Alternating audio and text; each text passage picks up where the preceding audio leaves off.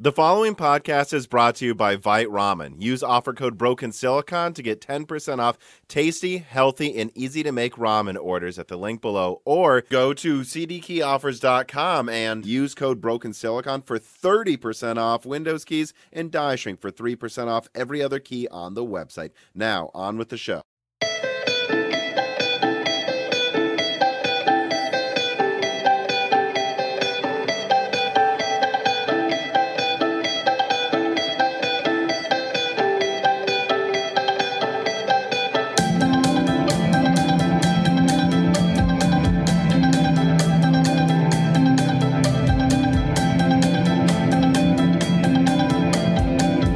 Welcome to Broken Silicon, a gaming hardware podcast.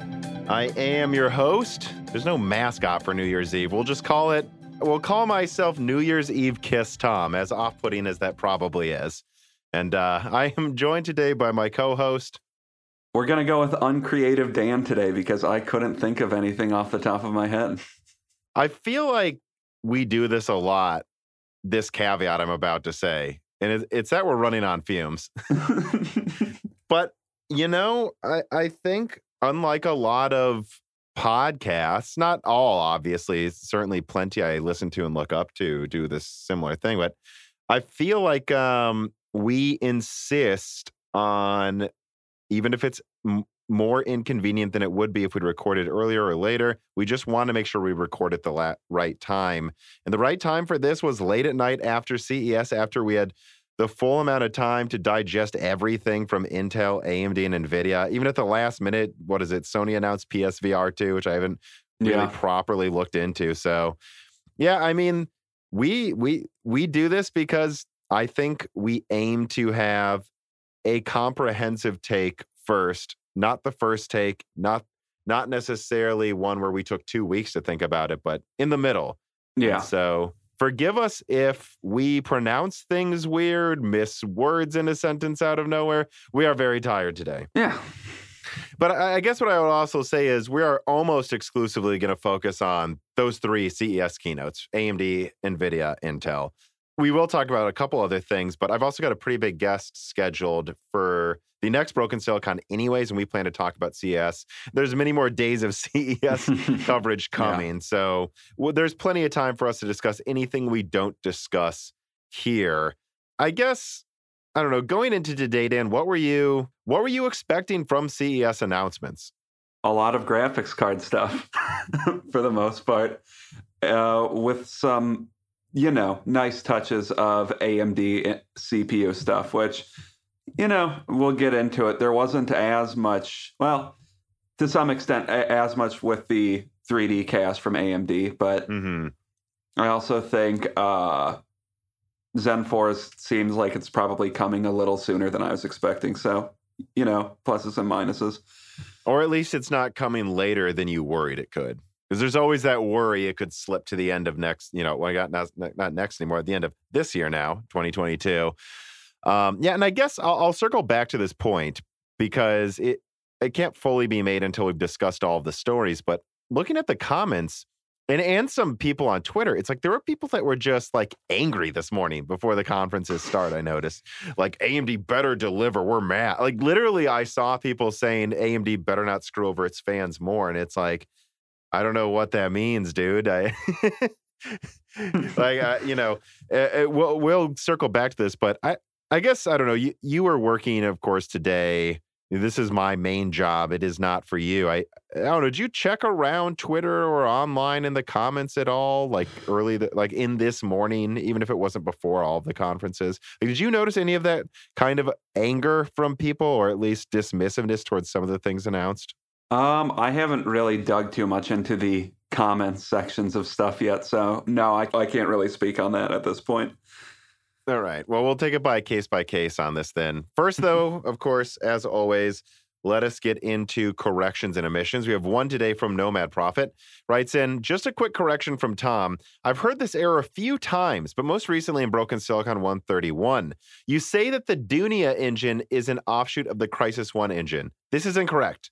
Dunia is based off of CryEngine 1, which was used in Far Cry 1. Yeah, I think I may have had something mixed up there where, let me let me look this up here. Let me see. Crysis 1 engine. Oh, I see. In the Dunia. Okay, so I guess you're right. I kept saying it was the same engine. My understanding is the Dunia engine has some lineage to the Cry engine, and I was probably combining them and mixing up which one used it first. Yeah, Tom. I don't know. I don't remember my old engine super well right now, so. The point is this. Far Cry's all have bad screen tearing to this day, even on console. And Crysis 1 also had pretty bad screen tearing, if you remember, Dan. So that's what I'm remembering, is these are all family members of the screen tearing engine, which is impressive at certain things in its own right. It is, compared to other engines, but I just don't know why they can't fix screen tearing. I mean, I don't know. I do love how pretty much every game I play now, screen tearing isn't an issue. And this isn't to say don't buy Far Cry 6 because it's a relatively minor issue with the game, but like, man, really in 2021, a game that came out in 2021 has screen tearing issues as bad as it. It's kind of crazy. Yeah, it's honestly bizarre. But there's another thing that's bizarre, and that is these next graphics cards that were announced in December by NVIDIA. Story number 1, GA107 based RTX 2050 and MX 570 and TU117 MX 550 announced. So let me have a little write-up here. Over the past few months, details have continued to leak regarding Navi 24 and Arc SoC 2, and they both unsurprisingly seem poised to blow away NVIDIA's low-end laptop offerings. Since the Pascal generation, Team Green has used the 10 to 25 watt MX series to fend off AMD's APUs, and occasionally Intel's ever-improving APU performance as well. But therein lies the problem. Well, the MX 150 in 2017 was based off of its own tiny die from a cutting-edge node in architecture, and they have since then only ever used dies that are 1 to 3 years old in tech. This changes with the MX 570 and 2050, right? Because, again, I think this is worth emphasizing, and I've seen this talking to people in the Moore's Law is Dead Discord. When the MX series first came out, it sounded a little silly to me until I learned they literally engineered a die to just have as the full die a 64-bit bus and use 10 to 25 watts. And it honestly, when it came out in 2017, blew away APUs, used like up to 15 watts if you undervolted it in laptops. You could get it to perform a lot like a GT 1030. It was impressive. But yeah, since the MX 150, the 250 was a rebrand, just 20% higher clocks.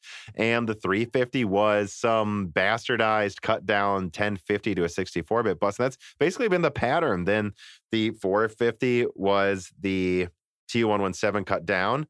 And yeah, I mean, it's just hasn't been cutting it. Anyways, get back to the write-up. This changes with the MX 570 and the RTX 2050. NVIDIA is releasing 2 new products based on GA107, the same die used in the laptop RTX 3050 and 3050 Ti specifically to target Arc 96 execution unit, Arc 128 execution unit, and Navi's 24's performance and efficiency. The RTX 2050 seems like a replacement for the aging GTX 1650 Max-Q, which I outlined in my video. It's like literally the same TDP, 4 gigabytes. It's clearly their attempt at making this 1650 more efficient and having some RTX features too. And the dies previously meant for the 1650 cards seem now to be meant for the MX 550 and lower products. So anyways, in summary, the RTX 2050 is a 64-bit 4 gigabyte version of the RTX 3050, constrained to the 1650 Max-Q's power consumption of about 25 to 35 watts. It should outperform the 1650 Max-Q by about 15 to 30%, while now offering DLSS and ray tracing. Additionally, the MX 570 is effectively just a 2050, constrained to even lower power and often with only 2 gigabytes of VRAM, but it has the latest latest NVIDIA 8 nanometer node. Well, I guess latest, not including A100. Uses 8 nanometer instead of 12 nanometer. Let's just say that. And that way they can have kind of a premium MX card again. And then the MX 570 is a 64-bit GTX 1650, literally the full CUDA cores, but cut down to 64-bit to save on space and power. And again, this thing's clocked so low, I don't think it needs a 128-bit bus. It should perform just above a GTX 1050 and therefore seemingly be positioned near Rembrandt performance. So I don't know. This came out about a month ago. This is finally we're covering it in a news segment. What were your thoughts when you saw? Yeah, what were your initial thoughts when you saw they were launching something called an RTX 2050? Because I think that's what caught a lot of people off guard. First of all, Well, I think the reaction from everyone at first is kind of confusion, especially when you add in the fact that it is an Ampere card. It's not like some old die that they're rebranding now.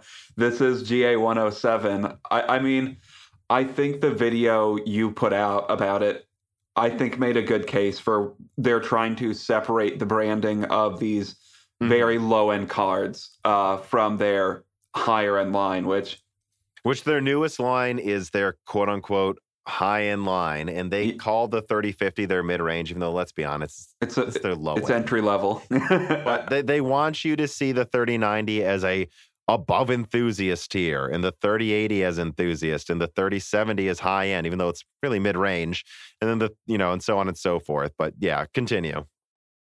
Yeah, so I mean, I think the conventional thing that you would have done is call it the 3040 or whatever they want to call it, or even again go to the weird 2600 branding again if they wanted to. But I guess their reasoning for that was that those were the cards that didn't have ray tracing. So this has ray tracing, so it needs to be given a ray tracing name. So they went with the 2050 because the name was.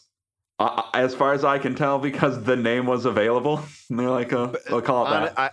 I honestly think that's what it is. I mean, what's the alternatives? GTX 1700 series? That doesn't really work because it has the RTX features. And then what do you call it? A 2550 if it's in between the 2000 and 3000 series? That also doesn't really make sense. It just sounds weird.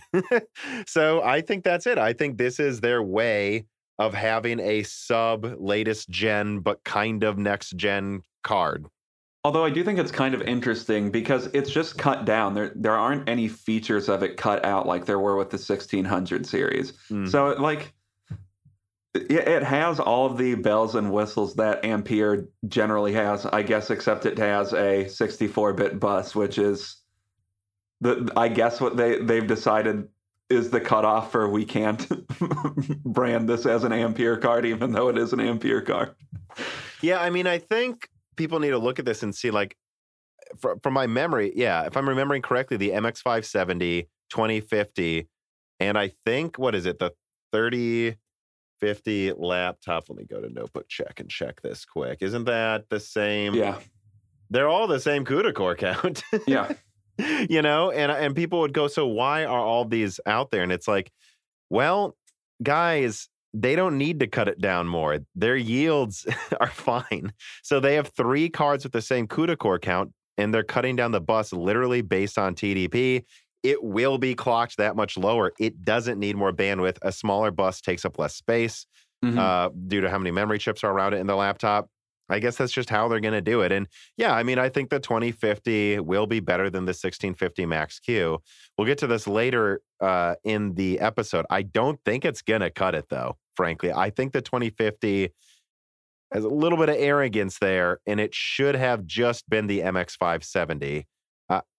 I just don't see this competing very well with Rembrandt and Navi 24, especially now that we know, as we're about to cover, Navi 24 is 6 nanometer. I mean, we'll see. Looking at it, it's occupying a very, very, well, I guess because it has 4 gigs of RAM, which the 570 doesn't, MX570 doesn't have, which doesn't typically, but it can, I think. I think there are 4 gigabyte options. That was my big criticism of the MX570, especially. I would like to see those, at least the top end of their MX line, move to 4 gigabytes at some point, because was the 152 gigabytes still, or was that 1 gigabyte back then? It was 2. So that's been what, 3 years now, and they're still on 2 gigabytes. It would be nice. 4 years. Okay. It would be nice if they remained, if they moved to 4 gigabytes, but then the 2050 wouldn't have space to exist, because at the end of the day, the only thing it really has above the MX570 is slightly higher clocks and more RAM, which the more RAM is what convinces somebody that's buying this for gaming to get it, because a 4 gigabyte card is just enough to cut it still with 1080p, I think, and 2 gigabytes really isn't. Right. And one key thing, and a lot of this did come from talking to sources about it. Like, this is where I got some of the information on just why it's named so weirdly. But another key aspect to this was this semi-leak opinion piece video I did, which all of the videos we do now are basically semi-leaks, honestly, was that the fact that they're giving the full CUDA core count to the MX550 just tells me the 1650 is going bye-bye. Like, there's no place for it in the market anymore. I don't know why they would be giving the full CUDA core count to the MX550, you know, and I see a lot of this also as in the background of a lot of OEMs telling me they just don't want to use the 3050 anymore compared to ARC 128 and Navi 24. They just like those cards more. And so it's like, yeah, I think they're realizing that they need to reposition that die for uses in other places because it's not going to be used, you know, for what it was originally released for anymore. Yeah, and with that in mind, it kind of just sounds like with these 3 cards, they're almost just scrambling to put something on the market that they hope can compete with those new cards from Intel and AMD that are coming out then. Right. And it's not the only cards they're scrambling to release. Ooh. If we move on to story number 2, NVIDIA RTX 3050 8GB desktop, 3090 Ti desktop, 3070 Ti laptop, and 3080 Ti laptop cards revealed. Today, NVIDIA revealed a flurry of new cards for both laptop and desktop. And while the platforms and sizes greatly differ between the products, the story they tell is succinct. NVIDIA is making more cards that use more power and diverting their lowest end die to desktop. All of this, at least in our opinion at Moore's Law is Dead, clearly is a refocusing of their assets towards what they can still compete with technologically in early 2022. Ampere's bad efficiency, which everyone listening must remember is still based on an 8-nanometer node, while Intel and AMD moved to 6-nanometer, is finally catching up with them. Before explaining, though, more, let's summarize the cards themselves. First, the RTX 3090 Ti is an overclocked full GA102 die. It will be 6 to 9% stronger than the 3090, and it will use 29% more energy to get there. The 3080 Ti laptop, then, is seemingly the second GA103 product to be announced after the A4500. Although I must be clear, I cannot personally 100% confirm this is GA103 just yet from multiple sources. But it is a 16 gigabyte, 175 watt laptop card with below the amount of CUDA cores as a 3080. And so, I don't know. It seems like it should outperform the RTX 3070 desktop and 3080 laptop by, I don't know, 5 to 15%, depending on the TDP it's given. Then finally, the 3070 Ti laptop is an almost 3080 laptop. That's really all there is to say about it. Finally, RTX 3050 desktop is just a 3050 Ti laptop card, given a 130 watt TDP. It is a bit lower clocked than I expected, or at least something is lower in the teraflops. I thought it'd be like 30% less teraflops based on my math. They could have gone there and given it, but it looks like it's 9. So that's compared to the desktop 3060, people would be good to realize it's like 30% or more lower teraflops. So this is not going to be close to the 3060, guys. Anyways, can you see what's happening here? NVIDIA is making sure it holds on to both high-end desktop and laptop performance while launching a low-end desktop card around Navi 24 and A380s. That's the 128 execution unit ARC cards launch. All right, Dan, you saw all of this here. We knew these were coming pretty much. Those are a little different than we expected, I think. I still don't see the 3080 12 gigabyte announced, but God knows they can choose to launch whatever, whenever. I mean, what do you think? I forgot about that card. Was also... There's so many different configurations they're testing, though. You never know for sure. But what did you think about these?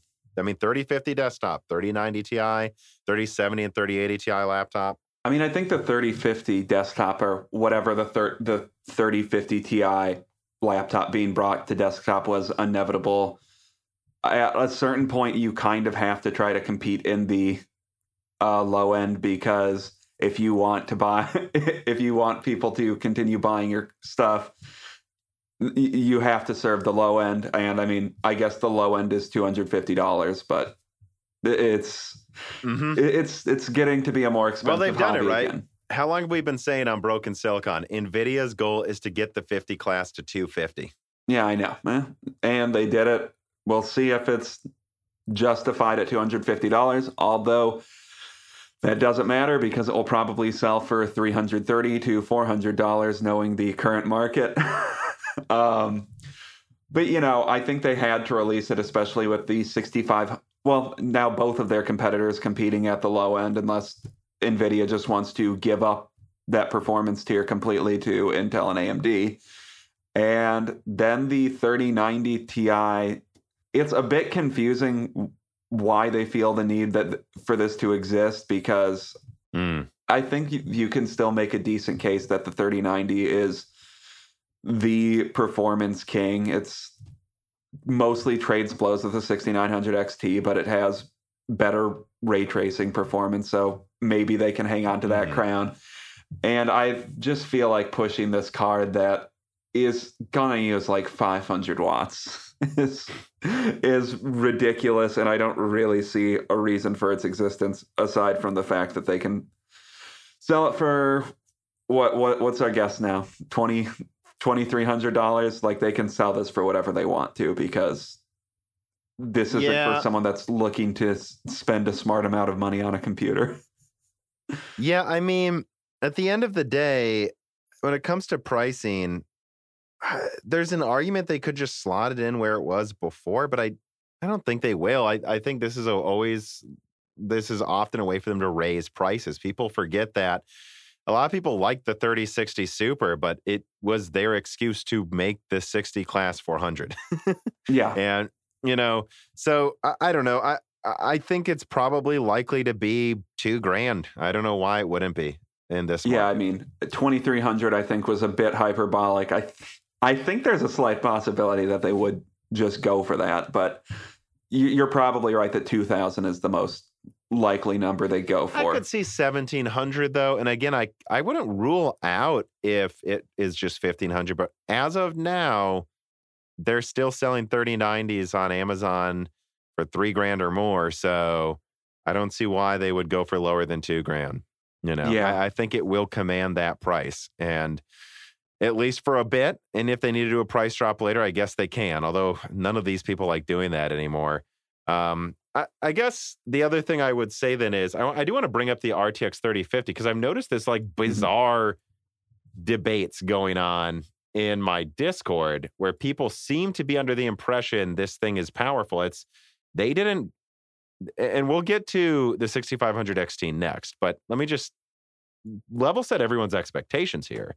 I was kind of wondering if they'd give it faster GDDR6, if they would clock it as fast as they can, maybe give it a 140 watt TDP, like maybe just a hair under 150. That doesn't seem to be what they've done here. It has, what is this, 38% lower bandwidth than the 3060? Mm-hmm. And I think 30% or more, without looking it up, less teraflops than the 3060 guys. This is something that will be like 20% weaker than a 2060. This will be probably weaker than a 1660 Ti, if not at best close to that. I believe video cards even leaked a month ago that it's around a 1660 Super or maybe slightly stronger. So this is not something that really does anything but raise the price of the 1660 Ti while using about the same amount of energy as the 1660 Ti. I guess 1660 Super, not 1660 Ti or something. It's just an 8 gigabyte version of that. And, I honestly, there's a lot of evidence they expect this to be heavily marked up and sold to miners too, just so everyone knows. Although I've heard some dumb things about Navi 24 too, but we'll save that for when we get to it. That 8 gigabytes, it kind of makes it the weakest new card that you could really use for Ethereum mining. So yeah, I'm sure some miners will be into the 3050. And as far as the comparison to the 1660 Super, I really hope your calculation is off, even though I don't think it is. We can't say until there are benchmarks out. If that's off, all they really did is increase the performance tier. Same performance from 2 years ago, and are selling it at a slightly higher price now for, I guess, a little bit more RAM. It depends. I guess a little bit. Yeah, and I guess you get a little bit more RAM this time. although this is a 1080p card, it's going to be a 1080p card, and that extra RAM, I do wonder how much use you get out of the extra 2 gigabytes over the 1660 at 1080p. Maybe it'll be a little better at 1440p or something for people that are playing like 1440p 60 FPS, I guess, because you could probably get that to work fine. Yeah, and that's the thing too. You know, I did a 3060 review, and I was not impressed. You know, I felt that level of performance. It wasn't really a 1440p card for me. There were multiple games where, again, you know, going back to that review, I really did expect the 3070 to feel stronger, but not crazy stronger. And there were some games where I found areas where I was getting like 60% higher performance with the 3070 over the 3060. And I was like, this doesn't need 12 gigabytes. This thing sucks. Well, Tom, this is for creators or it's mining. This really isn't going to use the 12 gigabytes at all. I mean, I think you and I can both agree that Ampere is the most strangely paired and segmented line of cards I think I've ever seen since I've been into PC gaming. Like, I've never seen a line of GPUs just pair seemingly random amounts of RAM to all their cards, because that's like, when you're looking at it, I understand why each thing the product has the amount of RAM it has. But if you're just looking at it from the outside perspective, it's like, what the hell is going on with this line of GPUs? Yeah. Well, I guess let's table that a little bit until the next story. What did you think of the 3080 Ti laptop? I mean, I am under the impression this is a GA103 die with part of its bus disabled. It's, once again, you know, not actually a 3080 Ti, and they're calling it the same thing, which is annoying. But I guess it has 16 gigabytes of RAM. So for somebody that wants a true desktop replacement, this is like the strongest thing you can get right now. And that's the market it's meant to serve. Yeah.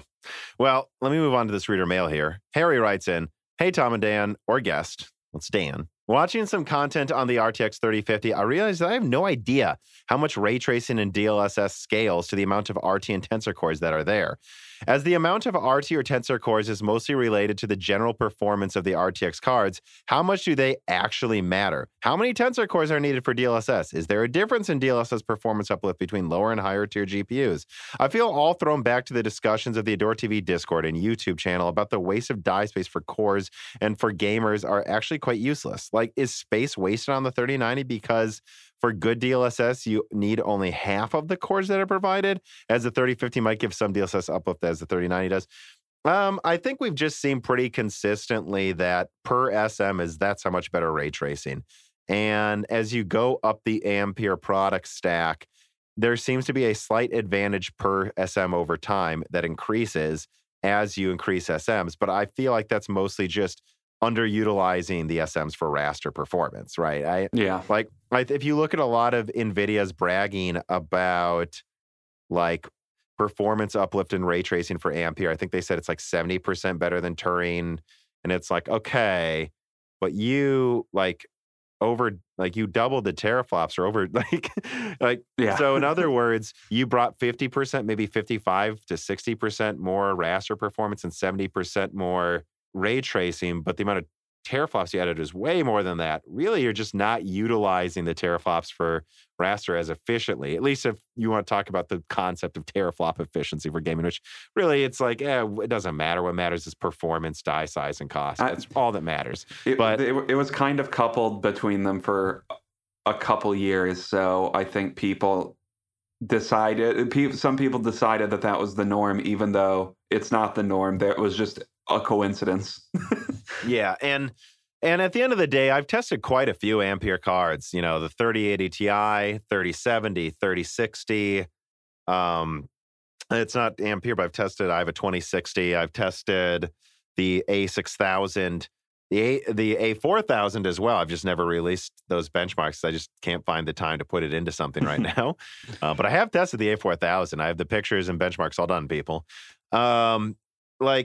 at the end of the day, I expected the A6000 to maybe get like a 5% efficiency boost in ray tracing with the DLSS over the 3080 Ti I tested, because I was like, well, it has more cores, and so let's just see if this, but it didn't, it didn't. It seems pretty consistent that whatever your gaming performance is, it's what your ray tracing difference is going to be as well. So just look at the number, whatever the difference is in raster between the cards, that's probably going to be the difference in ray tracing. And they just kind of balance it with that in mind. I don't know what else to really say to that I just wouldn't think about it like how many ray tracing, or cores do you need? How many tensor cores do you need? Because the way Ampere works, it's just per SM, pretty much like RDNA 2 to a certain extent. It's all, there's a ratio going on. And again, there are professional cards where they've like left more tensor cores enabled. And I know there's the KO cards that are like, what was it? Like they had I think a disabled 2080 that they were selling as a 2060, but that's rare. And so, yeah, that gave you more ray tracing performance, relatively speaking, but it didn't like double it because you had twice as much more. Yeah, and the conversation doesn't really become that much more complicated unless something happens where with their subsequent lines, ray tracing stops scaling, or if ray tracing stops scaling as efficient or scaling equally efficiently to SM count, which that's not the case for the cards we have right now. So whatever. Yeah. I guess what I'm saying, though, is I guess there are those cards like the 2060 KO that have more tensor cores and get boosts, but it's not like whatever NVIDIA's done, they think that's the balance, and I don't think it's as simple as double the tensor cores, double the whatever. It's like, there's definitely more and more diminishing returns at a certain point. And what they're balancing is what they think is the perfect balance to not lose raster against AMD and try to win in ray tracing still. Bfish36 writes in, I'm still confused about NVIDIA's mobile lineup for 2022. Have you heard anything about the regular 3060 and 3070? NVIDIA trying to drive up average sales price with the TI models is totally on brand, but they can't just ignore the biggest segment of the market, can they? While AMD's lineup is interesting, we've seen they can't be relied on to supply the lion's share of the market. Can you please clarify what you see happening in the mid-tier mobile market in 2022? After the recent announcements, I'm left with more questions than answers. I think you kind of asked this question a month ago, Bfish. But you did, but I am noticing here that the last couple sentences, are you saying basically I'm still confused? I mean, look, here's my answer. Can they ignore the middle?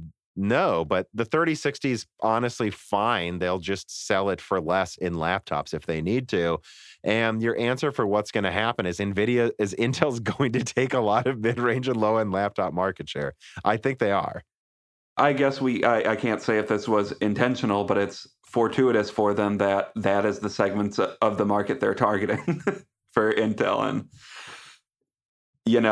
this is the best. I think Intel has a really good entry point into the market at what they're targeting, because frankly, especially like if on the lower end stuff too, like Intel might be the only people serving a certain segment of the market when they release their cards.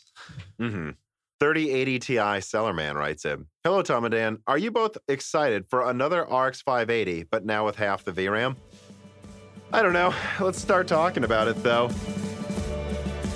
This piece of content is brought to you by Vite Ramen. For 2022, give yourself the gift of an easy-to-make-at-home meal that's healthy, reasonably priced, and above all else, actually tasty, so that you actually do eat a healthy meal. I eat it all the time, and it really tastes fantastic. It's so easy to either eat a packet by itself as a lunch, or you can put a couple of eggs in there while it's boiling, and well, you can then have a hearty meal at the end of the day. Click the link in the description and use the offer code BrokenSilicon to save 10% off a special bundle just for Moore's Law Z fans that includes spoon, chopsticks, and more. This is a great deal for you, and it really does help the channel tremendously. Seriously, I eat it. It's good. They've been supporting Moore's Law Z for months, and you buying their product supports me. And you know what? You really should try to if you want a healthy and tasty snack to start out this year and maybe get rid of some of that holiday weight. Buy Vite Ramen today.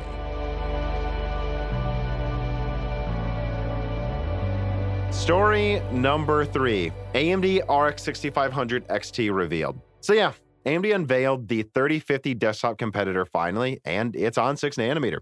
It has a 64-bit bus, 16 megabytes of Infinity Cache, and it is clocked above 2.8 gigahertz with 18 gigabit per second memory. This truly should perform between a GTX 1650 Super and 1660 or higher than them both if you're below 1080p. It's basically a 4 gigabyte RX 590 that uses less than half the energy, or I guess another way to put it, it's a 4 gigabyte 5500 XT that costs more, but I guess uses less energy and has ray tracing capabilities. So it's not the best thing. It's not what we all wished for at $200, but AMD was considering pricing this at $250, just so everybody knows, according to my sources.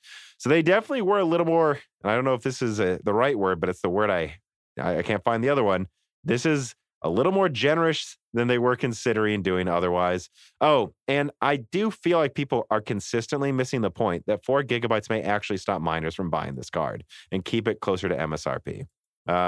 What do you think of it? Well, that last point is important to emphasize because, like, the Ethereum's mining algorithm essentially... It's above it now, yeah. Yeah, the algorithm changes. I don't remember when the changes are scheduled to happen with Ethereum, but it progressively uses more RAM over time, and now 4 gigabytes of RAM is it completely unusable for mining Ethereum, or is it just really inefficient? I think we're at like a point where like 4.5 wouldn't be enough either. Not that I know of any 4.5 gigabyte cards, unless actually a leak I saw about ARC 128.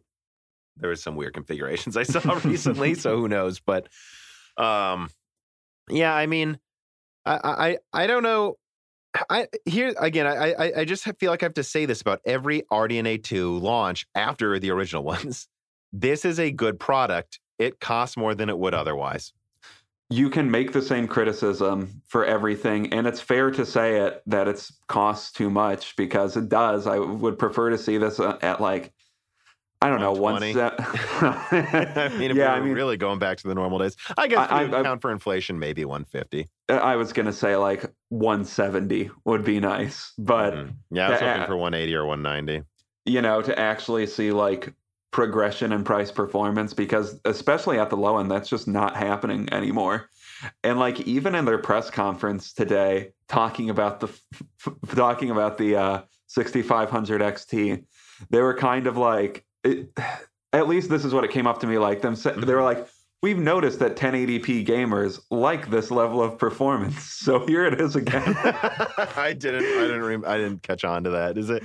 We've noticed this is the perfect amount. That's why we're charging more for it. I mean, they did say it used more. I mean, performed better against the cards it was competing with. I mean, like I believe it was the 1660 or something like that, and the 580, but yeah, it is what it is. 4 gigabytes isn't a ton of RAM, especially at $200 or $199 in 2022. But hopefully, it's enough for 1080p for the most part. You know. I mean, it's certainly going to be enough for 1080p 60. I mean, I think clearly it will be. And I still don't think people understand how much a high clock speed helps the lower the res you get to.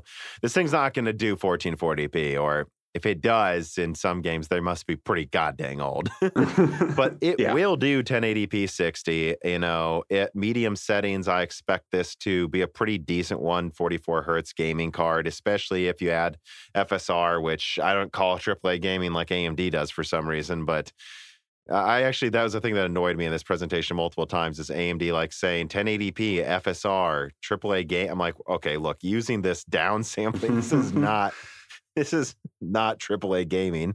But, you know, I don't know what else to say. You know, it is what it is. And when we compare it to the 3050, which now we fully can, now that we're at this part of the episode. I do want to make an amendment. They were comparing it to the 570 in 1650. Right, but how much did it outperform the 570? That outperformed the 570. Their graphs are really confusing, but it looks like it outperformed the 570 by somewhere between 20 and 60% depending on the game. Which I think you guys got to understand, there will just be games where it's hilariously faster. Like, because of how high the clock speeds are, and like the fact that games are really utilizing RDNA 2 well right now. So what? He said between 20 and 60% more than a 570. Yeah. So it's pretty much a 590 below 1080p. And depending on the game, it will be a 580, a 590. It's just going to be a little all over the place because it is truly an MX card killer that's been pushed up into a 3050 class. Yeah, I see what you're saying.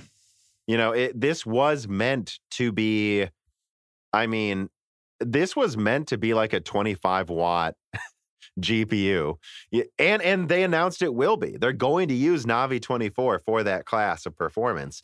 It's just, they just see such an opening and so much demand. They're like, well, if we can make 2 of these almost for every 6600 XT we make, then I guess let's just flog the crap out of it and make a ton of them, because this is the level of performance that I would say is the minimum to game okay. Yeah, and I do think it's, I will say hopefully with the addition of, what is their driver implementation of FSR called again?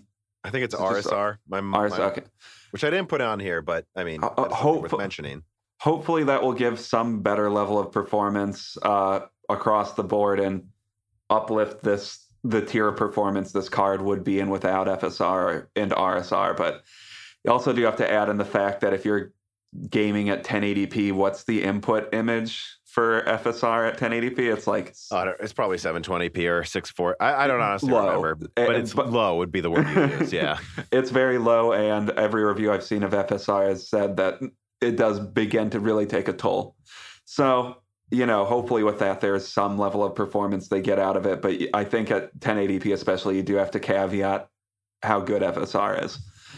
Yeah, and again, with regards to how I would compare this to the 3050, really, I think it's no different than comparing Navi 23 to the 3060. The RX 6600 XT, Navi 23, has a die a little smaller than the 5700 XT, but it's a more mature node. That was always meant to actually be the successor to the 5500 XT. But again, they pushed it hard because the market says they can get away with it. They were going to have the 6700 at $400 with 12 gigabytes and a cut down Navi 22, of course. And then they were going to have the 6600 XT probably be like $300 with 8 gigabytes, but they can get away with making it sell for more with a higher naming or whatever. So that's what they're doing. Yeah. And at the same time, though, if you go to Newegg right now, the 3060 is $800 or more. If you go to the 6600 XT is $600. And I know that doesn't sound great, but I expect it to be this difference to be double kind of what's about to happen here at the Navi 24 because it has 4 gigabytes of RAM. Miners, there's one for under 600 here.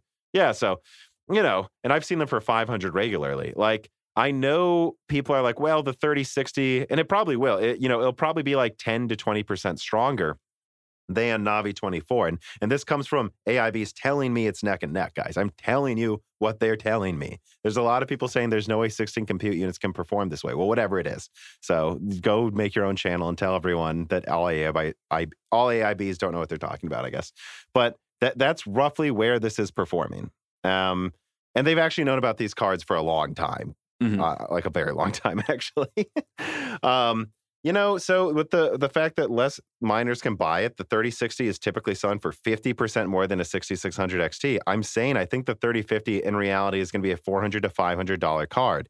And there will be $250 or less, $200 6500 XTs you can actually buy. So they're not a different class of performance. One just has more RAM and will sell for probably twice as much on the market. And I think that's what really, when talking about the 3050 and the 6500 XT, I don't think it's easy to say which one you would recommend you would buy right now because you need to see benchmarks and what the street price will be. And you're probably right that the 3050 will be more inflated over MSRP than the 6500 XT, especially with hopefully the fact that the 6500 XT is on its own node and it's tiny, they'll be able to flood the market with 6500 XTs.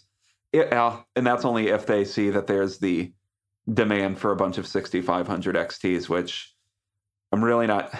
I'm not sure what the demand for it is, because I feel like most people want something stronger than a 6500 XT, because most people that are thinking of upgrading probably have something that's a little bit weaker than a 6500 XT. Mm-hmm. This, let's be very clear about what we're saying. I don't love the overall product. I think it's an interesting die, though. Yeah. And it's, it's unfortunate with the prices. This isn't, I would not recommend this to people who have a 480 unless it's breaking.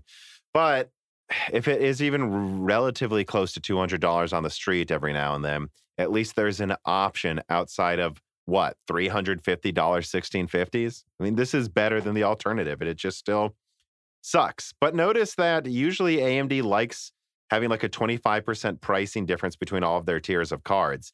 And this one's actually, what is it then? One, two, well, it's almost half, isn't it? Maybe 30, 40% less than. So they do suspect shortages will actually start to get better by the middle of this year. I think it's obvious AMD expects that, or at least they're accounting for that possibly happening. Yeah. Evil Steve Software Box writes in, "Hi, Tom and guest. It's Dan. If the ARC 6500 XT's TDP is 75 watts, well, it's 107, I guess. That makes it seem like it performs rather poorly when compared to what you have told us about Intel Arc SoC 2.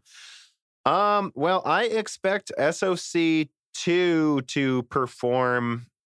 It depends, right? On desktop, I expect it to perform a bit above a 1650 Super, maybe, and then on laptop, well, it'd be, probably around 1650 Ti laptop or better while using less energy. So I don't know that it performs poorly. It's actually probably pretty similar with the ARC card having an advantage at 1080p with more settings turned up. That's probably how I would describe it. And actually, I just feel I need one more time to make it clear here, like when people are doubting how it will perform. Okay, guys, it has 16 compute units. The 6600 is 28. The 6600 typically runs at about 2.1 gigahertz. This is clocked boost to 2.8. Yeah, yeah. The 6600 boosts way lower than the 6600 XT, and that's about a 5700 in performance. Guys, this is 16 compute units clocked, but they're clocked almost 40% faster than the 6600. Faster, exactly. Yeah. So if you add 33%, if only I had a calculator in front of me at all times, which I do. See, 16 times 1.33. This is the equivalent of if it was at the same clock speeds, 21 compute units. And then it also is using 18 gigabit per second memory. And we all have to remember that Infinity Cache basically somewhat makes it so you just don't need nearly as much bandwidth unless you're at a too high resolution for the Infinity Cache, which I think 1080p will be okay-ish. So there's no way around it. I think this is probably going to be about 30% weaker than a 6600, which is a 5700. Okay. Well, the 3050, as I've covered, is probably going to be about 20% weaker than a 5700 as well, or a little more than that. I think the 3050 will be stronger, but anyone thinking the 3050 is going to be like 40% better, it won't be.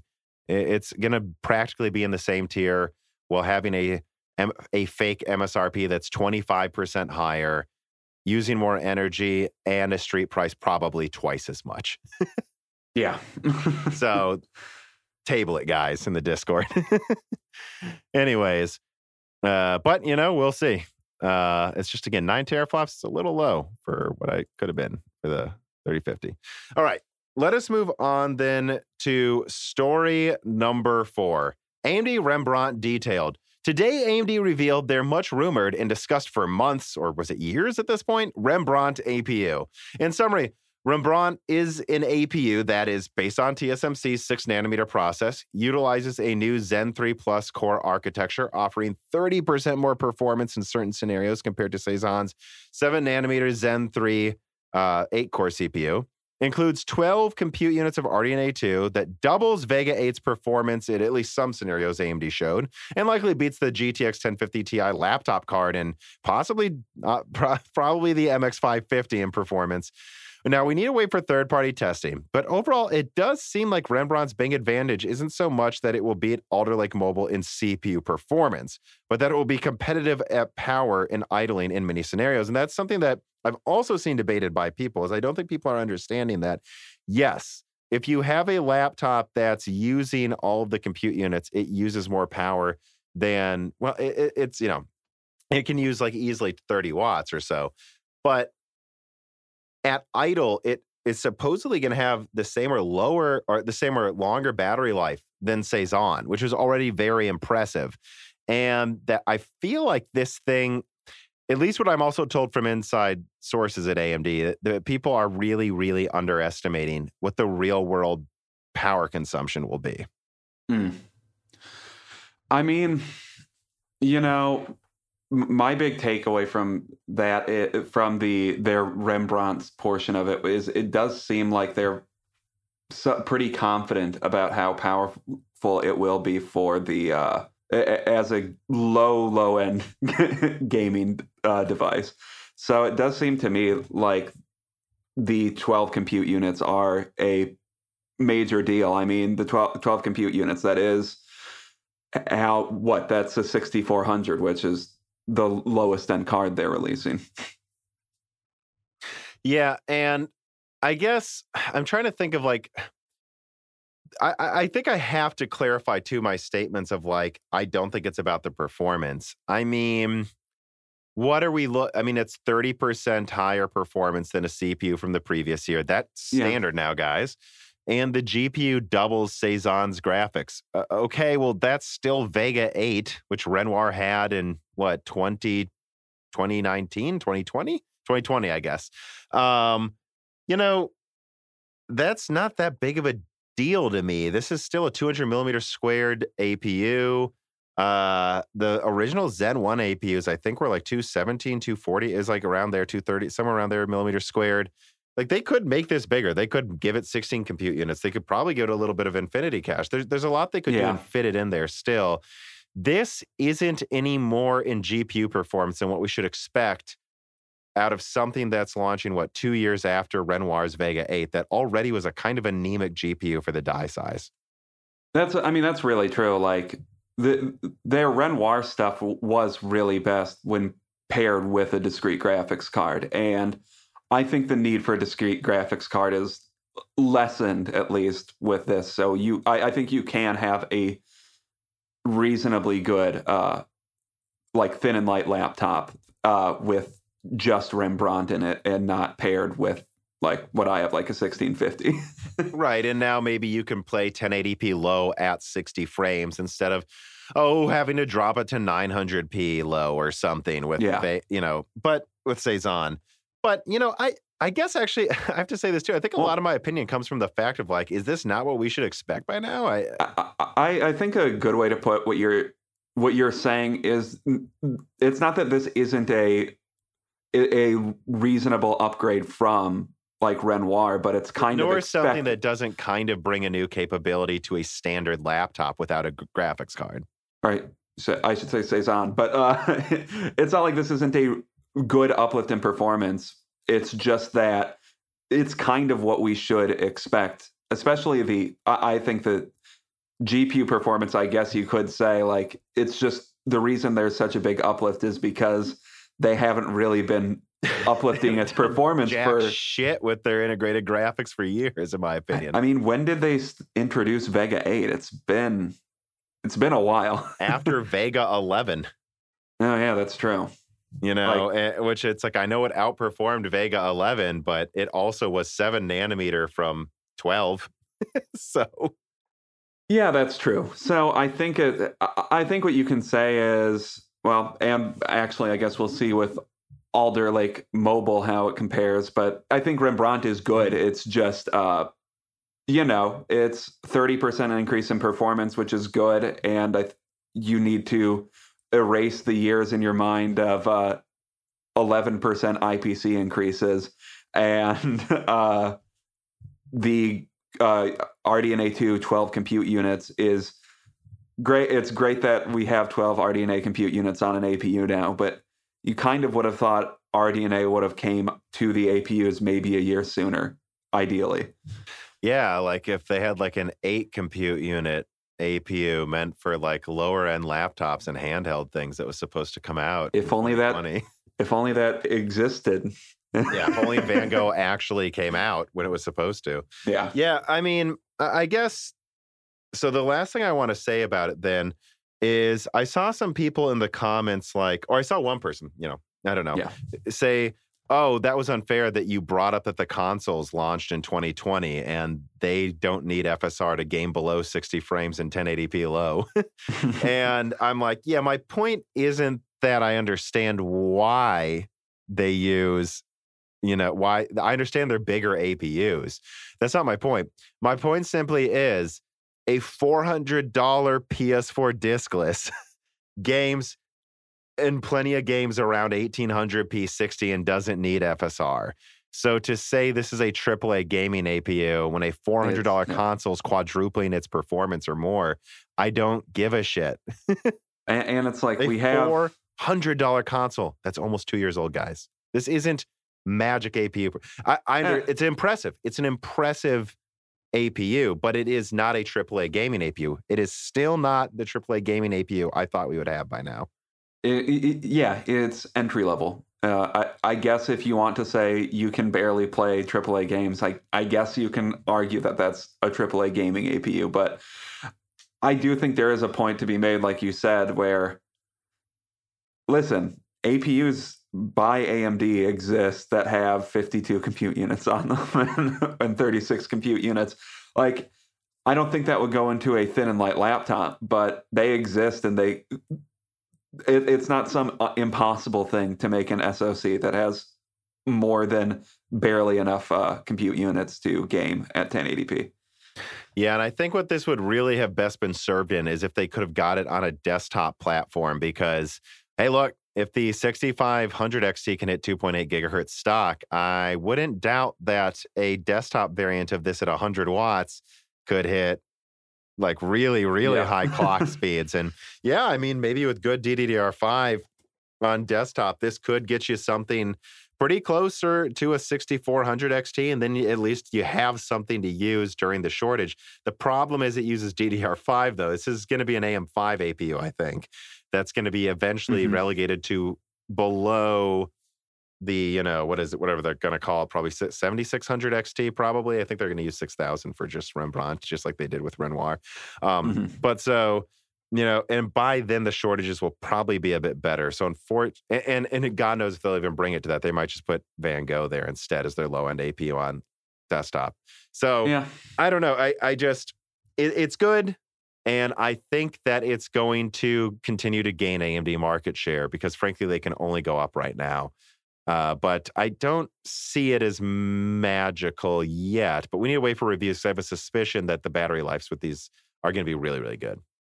Well, certainly from their keynote, you would think that they're bullish on the battery life because they were advertising up to 24 hours. And I know it's their marketing speak, but they tend to be pretty straight shooters, though. And guys, I know there's people like, oh, but in one of their benchmarks, like the APU went to 28 watts, whereas the Cezanne one went to 15.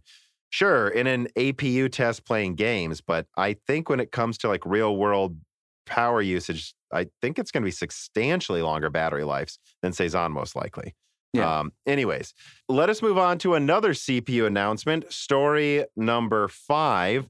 AMD announces only the R7 5800X3D and shows off a 5 gigahertz Zen 4. Today, AMD announced the R7 5800X3D. Honestly, there really isn't anything to say about performance, in our opinion, that AMD didn't already confirm half a year ago. Zen 3D is 15% better than Zen 3. No, the only thing you could arguably say was a surprise about it is that it was the only Vcache CPU announced for AM4, and it's not coming till spring. In fact, the only other desktop Ryzen chip shown was a Zen 4 CPU running all cores at 5 gigahertz, which is exciting, but again, arguably a tad disappointing. To show off, at least in my opinion, Dan, to show off a new flagship coming out at the end of the year next to another gaming CPU that isn't out yet, directly suggests that AMD is choosing to not release the top-end V-Cache models with 16 cores, and that they're basically telling people, if all you do is game, this is coming out. Otherwise, wait for Zen 4.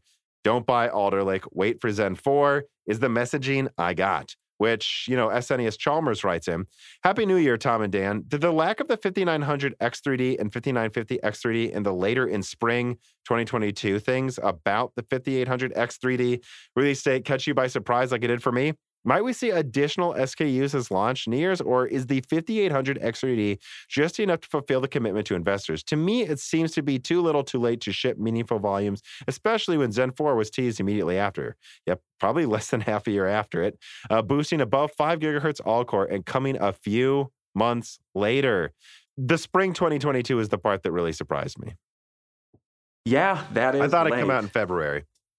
Yeah, I mean, I don't know what else to say. Like spring is very late. I was expecting, Q1. I think everyone was expecting Q1. And to me, this just screams trying to prevent gamers from switching to Alder Lake in the meantime if they're thinking of buying a CPU right now. And maybe their thought is it's better served. They can make 5800 X3Ds with one CCD and make a lot more of those to sell to gamers as opposed to putting those in a 5950 X3D for a segment that's going to be served again within 6 months with the 4950X or whatever they want to call it. Yeah, which, at the end of the day, actually, they're really, you can't even really say they're more efficient than Alder Lake overall. It depends on the benchmark you're doing. Yeah. But what they're going to do is launch a CPU that should roughly tie the, shall we say, mid-range best gaming Alder Lake CPUs. And that's all they feel they need. They have a 16-core. And they want to send as many of their V-Cache dies to Milan X as they can, which has an insane advantage over Intel server chips right now, and might be one of the last years where they have that. It's just so important that they capture as much EPYC market share as they can, because once you entrench server market share, it tends to not go away, whereas consumers get whatever the hell they want constantly. That's why AMD's doing this. It really doesn't surprise me at all. And again, I guess just to directly answer SNES Chalmers' question here, did the lack of the 5900 X3D and 5950 X3D surprise me? No, especially when I saw the name. The second I saw that name, I'm like, I don't think they're going to show another one, because they call it the 6000 series if they were going to. And then spring, then they show Zen 4. They're not going to show their new flagship if they want you to buy this one. I always thought this was an option, that it could be a limited release. I never claimed to know they were going to do a full lineup. I was just hoping they would. But it's funny, now that I think about it, we're in January.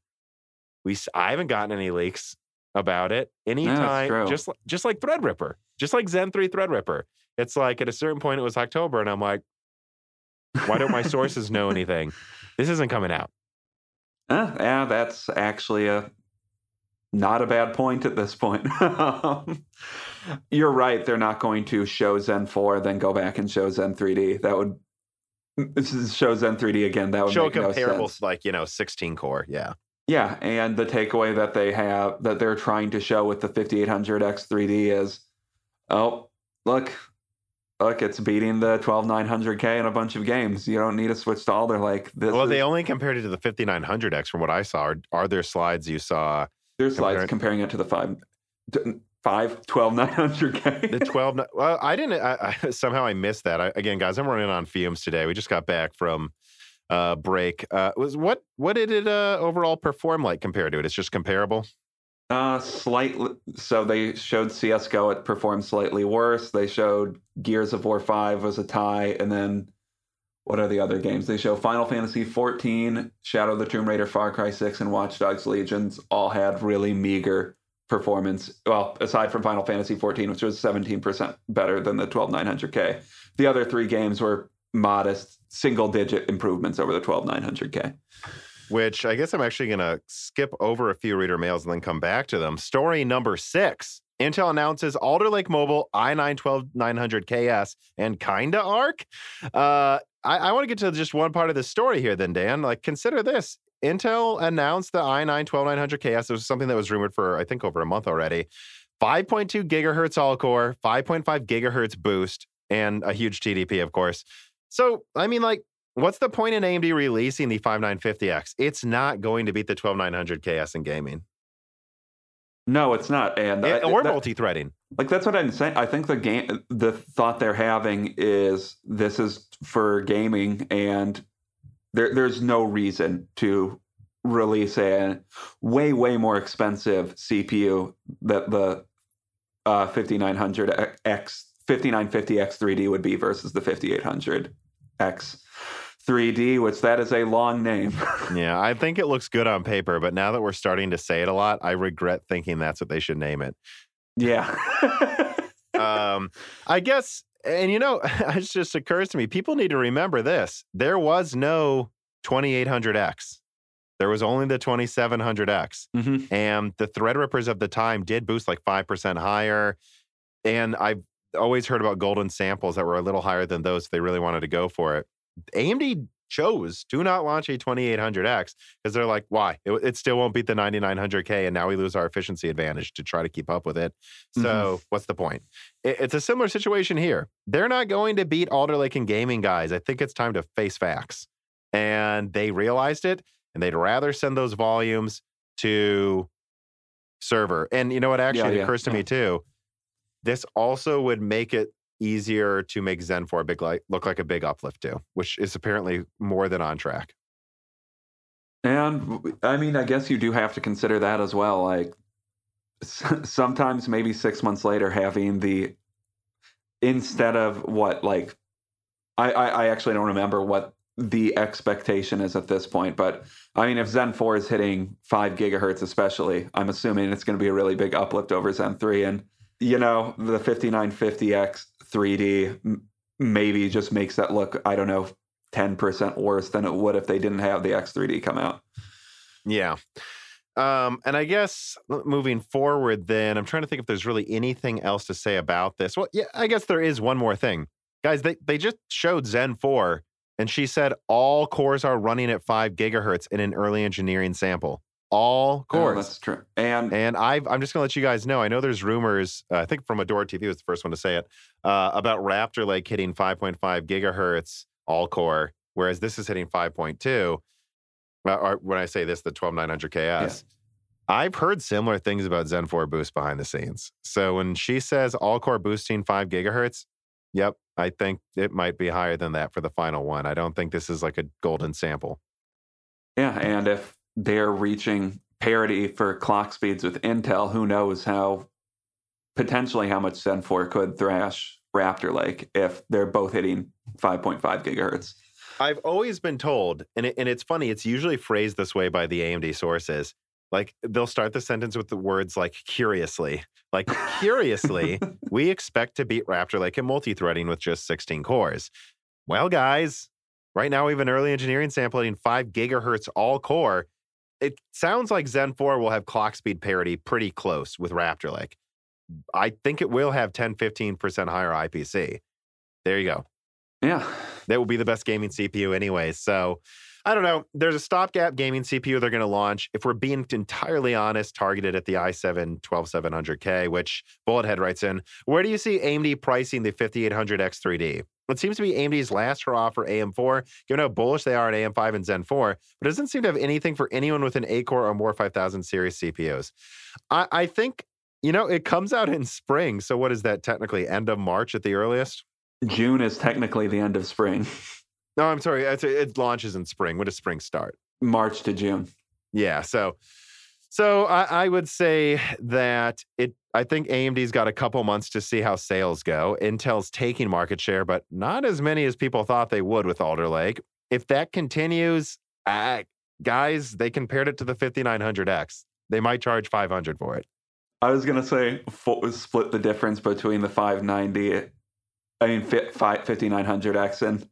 5800X and call it 480. But yeah, no, 500 is 500. Yeah, I mean, I think around that is what they'll target, $500 plus or minus $20. Although I don't know at that point why you're taking $20 off. Although we can't discount that as things improve and things continue, maybe Alder Lake starts taking more market share over time than they thought they might. And if that happens, there's no reason they can't just make the 15, like guys, it's, there's no reason they can't make the 5950X600, the 5900X500, the 5800X3D 400 and 350, and like, basically codify what Micro Center's selling these for anyways. Like there's no reason they can't do that. So it's just going to depend on if Alder Lake's taking market share and if they want to just get rid of their last stock, which I think this could be an excuse to do that. Like they could say, here's the $400 5800X3D. Everything else gets a price drop. We're getting rid of our stock before Zen 4 launches. I would just not discount that happening. Yeah, and if they launch that for $400, that would probably be a pretty good deal, especially because CPUs are way less unreasonable pricing than GPUs right now, at least compared to their MSRPs. Yeah.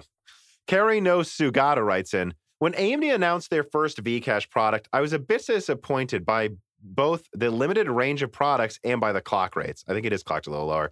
I also downgraded my expectations then for how many Vcache models will be used in Zen 4 desktop processors. Do you think this is an overreaction? After all, this is the first release of a brand new technology that has been many years in the making. Alternatively, do you think it's better to view Vcache as something they were only developing for the server market and its release on the desktop is more about bragging rights than anything else? I don't think that's... everything's just felt for the server market first. Let's be clear about that. But do I think that we should downgrade, which I thought was the interesting question here. Thank you, Kari, for this reader mail. Our expectations for Zen 4? My answer is no. I've always expected kind of half of the lineup to have it. And the fact that it's a 5800 X3D should tell you they're probably going to have at least the middle and up have it with Zen 4 still. It doesn't really change my expectations at all. And again, I don't know this for a fact, but it is my opinion that this isn't about yields or ability or being worth it in terms of like to manufacture it on a low end or across a stack. This is literally about wanting to send more chiplets to EPYC. That's what this is about, And I don't think that's, I think Zen 4 will have a decent amount of Vcache models. Mm-hmm. Melodic Warrior writes in, I'm willing to wager my entire reputation that Intel's Arc launch is going to be a big success. Would you? No. My entire reputation? Nope. Yeah, well, we'll see. We don't even know pricing yet, so. Right, which I guess let me kind of put a timestamp here as we kind of start migrating back into story number 6, which part of it was the 12900KS, but now we got to start talking about Arc and Alder Lake Mobile. So yeah, I've brought the 12900KS. I have another part of a write-up here that continues off of it. Intel also announced their 2+8 and 6+8 mobile CPUs, but frankly, what is there to say? They will probably take the laptop CPU performance crown momentarily. I mean, think about it, guys. The 6+8 model is an i5 with more little cores, a desktop i5 with more little cores. The 90, which already beats the 5800X. The 96 EU graphics will be around the performance of an MX450 if clocked highly, which we've already seen some people clocking Alder Lake's integrated to 2.3 gigahertz, by the way. But it's probably not going to be as good as Rembrandt. And it doesn't seem like Intel is confident they will beat Rembrandt in efficiency consistently because they just did not talk about it during their press conference, which is bizarre. That's usually the thing they talk about with laptops. Yeah, so that tells me they're positioning Alder Lake laptop as a huge performance uplift, more so than battery life, whereas AMD did the opposite. Well, AMD actually did both, but yeah.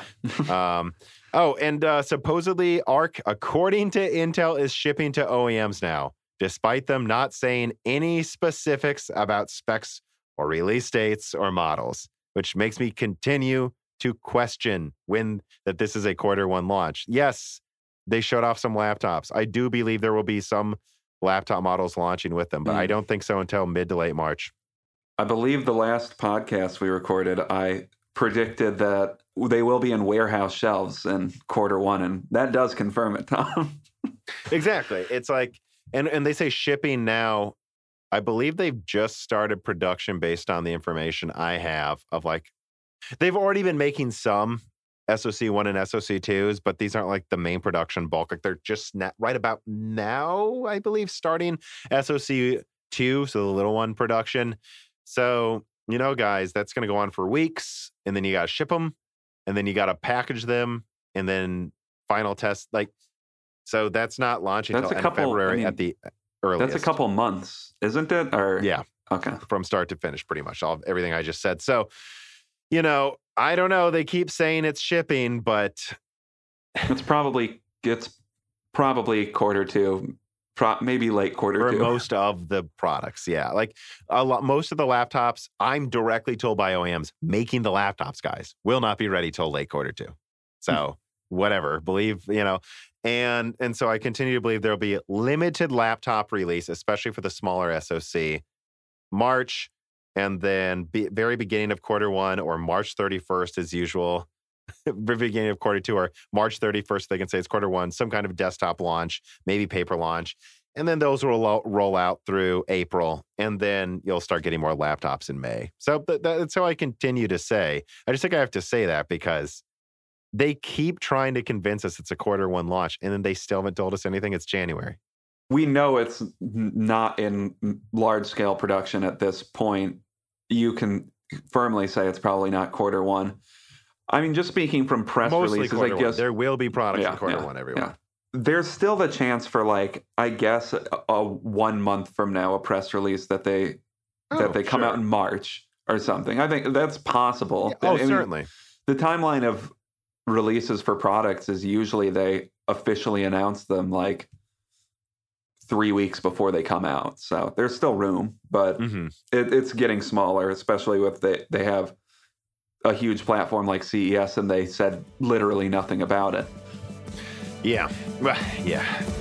Today's video is brought to you by CDKOffer.com. Whether you're looking to get good deals on PlayStation, Microsoft Office Professional, or both Windows 10 and Windows 11 operating systems, CDKOffer.com has you covered. CDK is a long-term sponsor of Moore's Law is Dead, and that's because they have been consistently providing me and Moore's Law is Dead's fans with a service that I think PC gaming just needs. Reasonable operating system and Microsoft Word prices. We all have to use these products, and we don't need to overpay for them if you use CDKeyOffer.com. And you know what? I know I will be using these products later this year for a new Raptor Lake or Zen 4 system, most likely, and I will do so knowing that, well, they're all legitimate keys, and they are going to be delivered to me quickly and promptly when I buy them.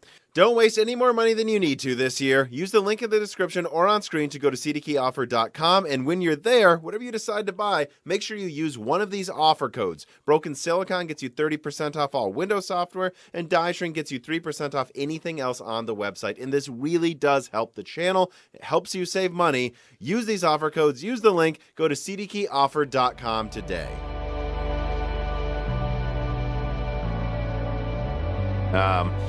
Bullet Head writes in, "Hey Tom and Dan, compared to the all-time greats like Bill Mays and the ShamWow guy, how would you rate Chuck from Intel's presentation in terms of infomercial host power level?" I assume that's the bald guy that was mainly doing the talking at this one. I actually don't remember the names. I guess I could look that up pretty quickly. I sent you a picture of Chuck, Tom. He was the guy that was... oh, really? Yeah, he was the guy that was at the bench showing off the laptops. Wait a second. On which platform? I haven't seen it. On Facebook. No, it's loading. So he was the guy. Slow today. He was the guy at the bench doing his infomercial promotions of. The New Jersey bouncer. Yeah, I would say Billy Mays still outranks him in infomercial power level, but he was a good performer for infomercial standards, I would say. I'm going to be honest with you guys. I watched the AMD presentation with a lot of attention. I mostly watched the NVIDIA one with attention and started typing up notes during it. And I was eating lunch and doing a couple chores while the Intel one was on. So I honestly don't remember Chuck that much. But what I will say is, call me crazy, I actually think Intel's presentations are fine now. I think they are substantially better than what they used to be. They're better than what AMD's old ones are, and they're better than what NVIDIA's ones are now currently. I will say, though, that the last 15 minutes of the Intel presentation was insanely boring. I don't know what they were thinking, but that's the only thing I would say. these conferences, you always have or keynotes, I should say, you have your big thing, or one of your big things at a minimum at the end, too, because that's your closer. Everyone knows how a presentation works.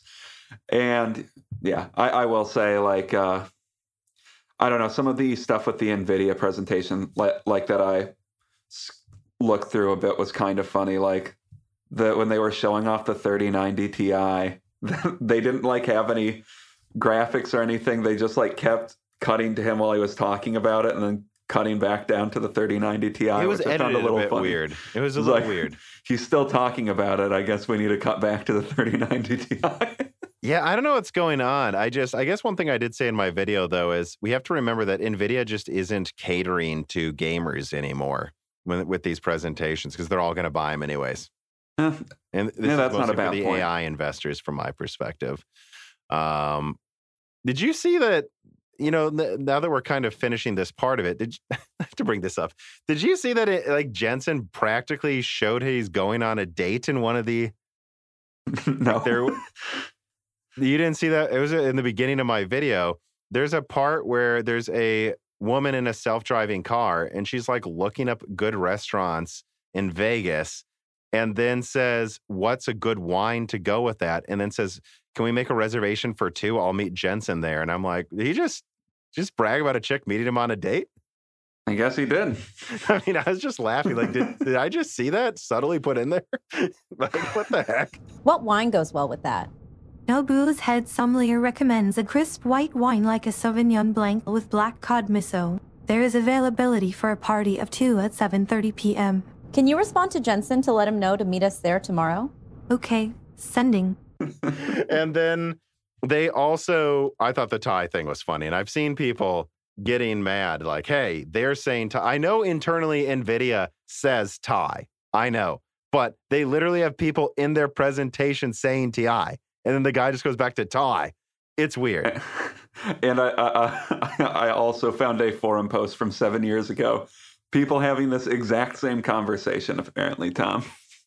So it's an almost decades-long debate. Is it TI or is it TI? TI. It's got a NVIDIA GeForce RTX 3080 Ti in this thing. The 3080 Ti and 3070 Ti. Ti in this thing. All right, but let's move on. Blokes writes in, a 96 execution unit DG2 GPU clocked to shit 2.3 gigahertz has the potential to perform like a GTX 1060 based on Alder Lake overclocking tests. I should let you figure out what a performance a 300% of that would be. So I guess it's just pointing to like people, I think, and I don't know if I'd word it the way he did. I don't know the exact percentages. I haven't really checked it that much, but I think people are really, really missing the point of Alder Lake integrated graphics testing so far. They're like, it performs this way, and it's like, it's not that impressive. It's like, yeah, it's only 32 execution units, and it turns out you can almost double the clock speed by overclocking it. Yeah. What do you think a 96 or 128 version of this will perform like? And you go, look it up. Oh, look at that. It's competing with AMD and NVIDIA's cards around that power usage and cost as well. So, well, and actually, that was the thing I wanted to bring up quickly that I forgot.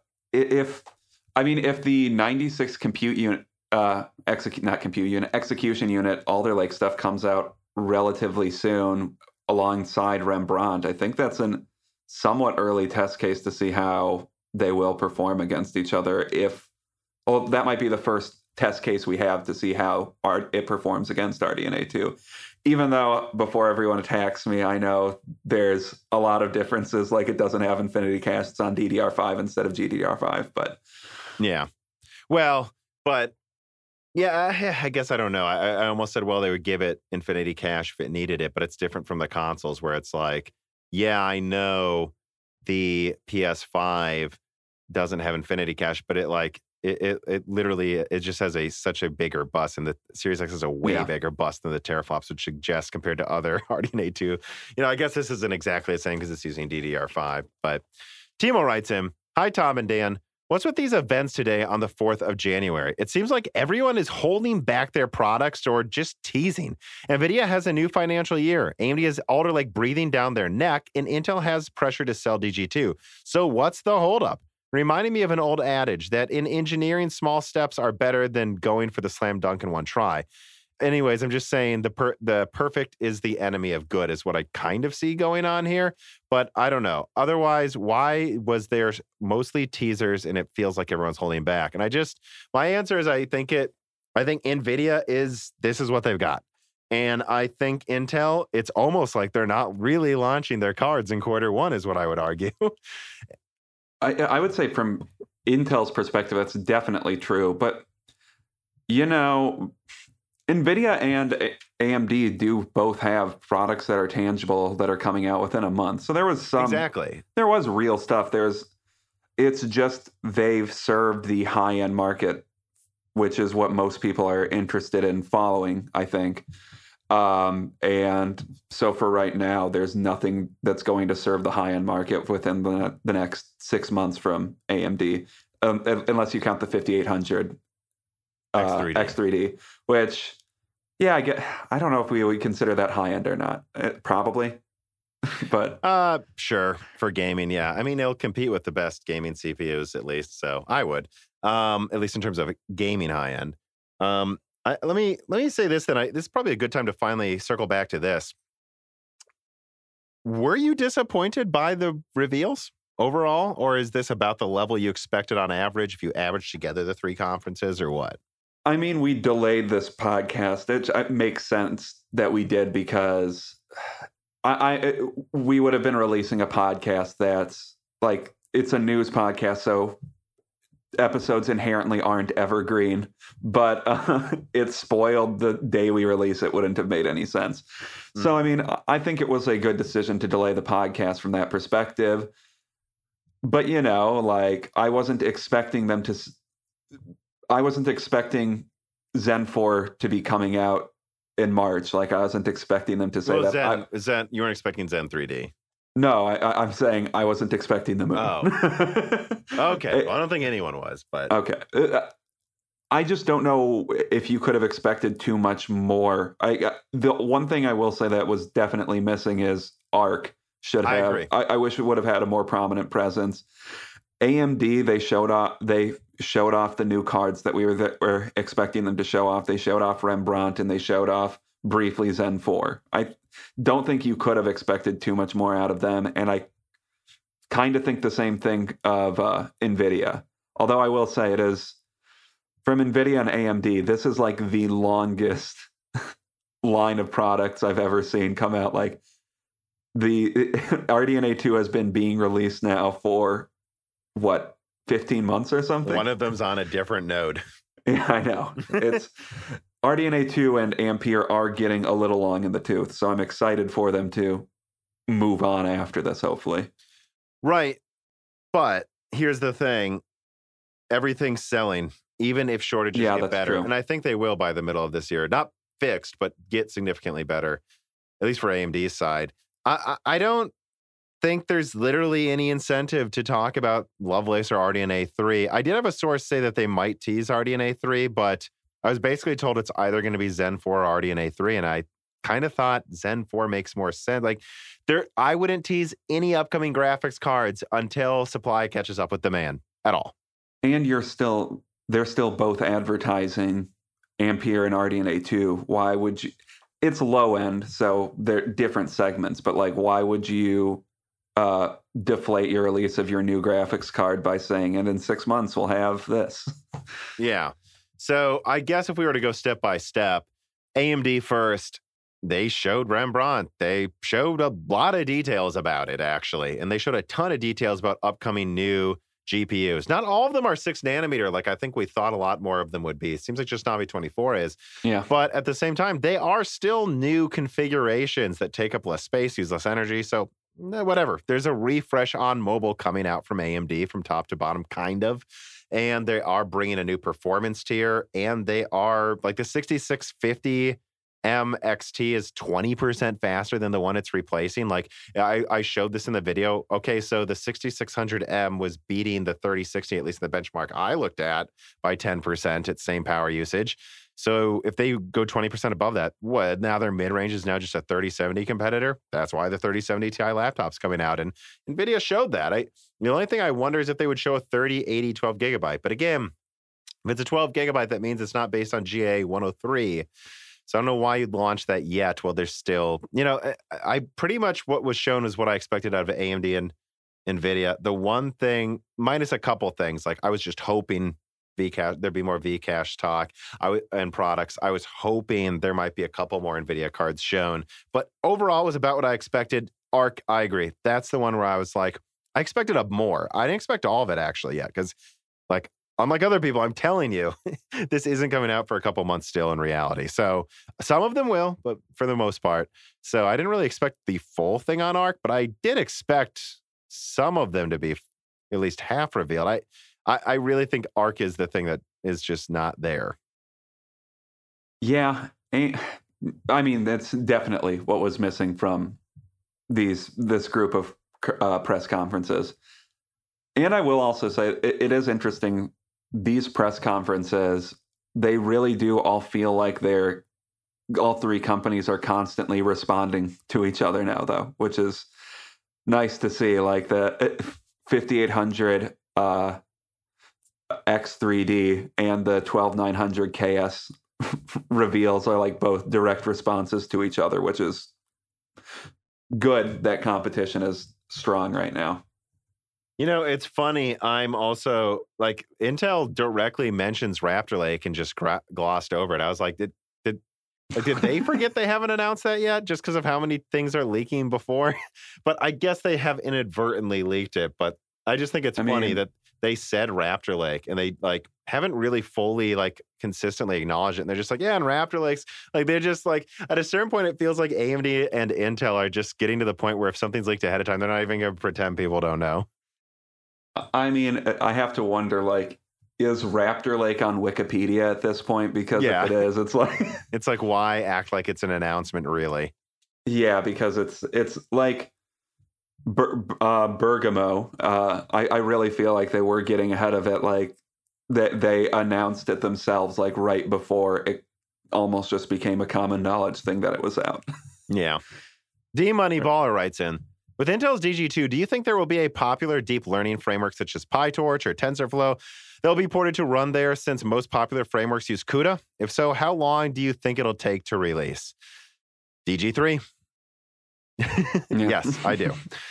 Which brings us to story number 7. Intel DG3 Battlemage whispers emerge. Intel goes high-end in 2023, which was the final leak of the year from Moore's Law's Dead. We're right up here. Well, on Christmas break, Moore's Law had formalized some whispers he had loosely leaked in the previous end-of-fall loose ends. In summary, Intel DG3 Battlemage, or Elasti, again, as first leaked by Moore's Law is Dead, is planned to release in 2023, about 1 to 1.5 years after DG2. Unlike DG2, which targets mid-range GPU performance directly and isn't going for the high end, Elasti is Intel's first full-throated attempt at going for the crown, or at least the high end. And as of now, it cannot be 100% confirmed by all sources that it's multi-die like RDNA 3, but it probably is, based on a couple on the input and the fact that it's supposedly going to compete with Lovelace. And one thing is confirmed, Intel is acting confident about Arc's overall roadmap now in a way that they never were before. Finally, Meteor Lake is also mentioned as being better than people are expecting and possibly hard for AMD to compete with. Anyways, the main thing I'd like to address, actually, I've got some notes here that I noticed after that DG3 Battlemage kind of like more formal version of stuff I was already saying for a while came out, leak, is a lot of people were saying this is a hot take, and it's like, take? This isn't my opinion. That's what they're saying, guys.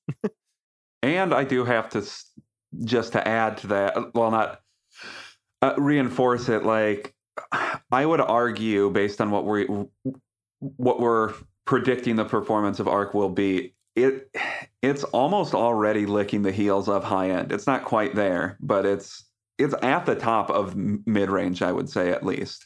Or will likely be at the top of mid-range, at least. So I don't think Intel is getting into discrete GPUs to just be in the mid-tier forever. I would assume by the second generation, they would be at the high end, or third generation at the latest.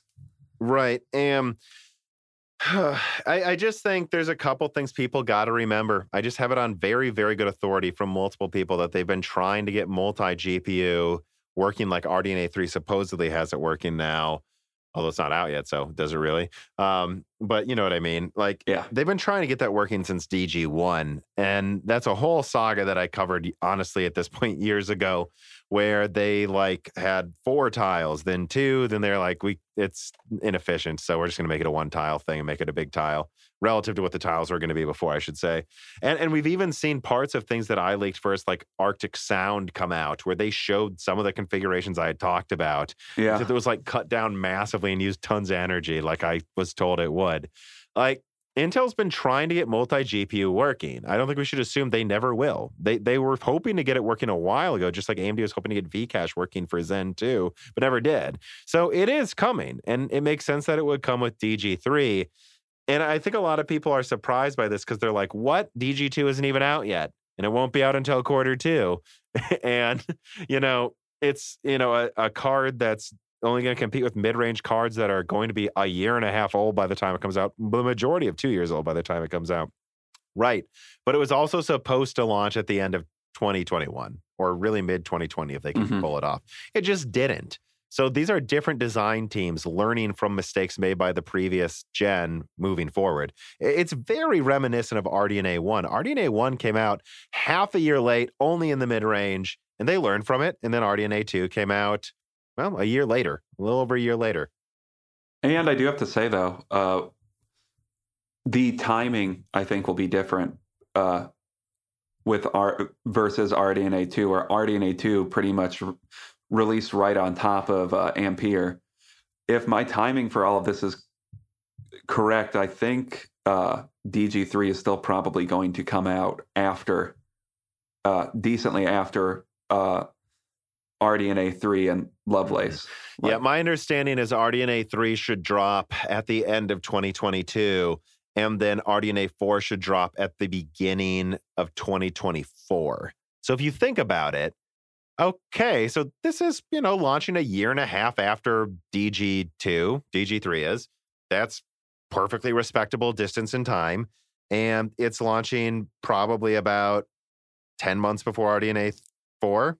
And I don't know, 8 months after RDNA 3. This is totally believable. Like, I saw people in the Discord after this leak came out saying, yeah, is this a hot take? This is interesting. Like, how is it going to beat Lovelace? They would need a node advantage to beat Lovelace. I'm like, yeah, it's coming out like 8 months after Lovelace. It could have a node advantage. Lovelace is, as far as I'm aware so far, TSMC 5 nanometer. This could be 4 nanometer.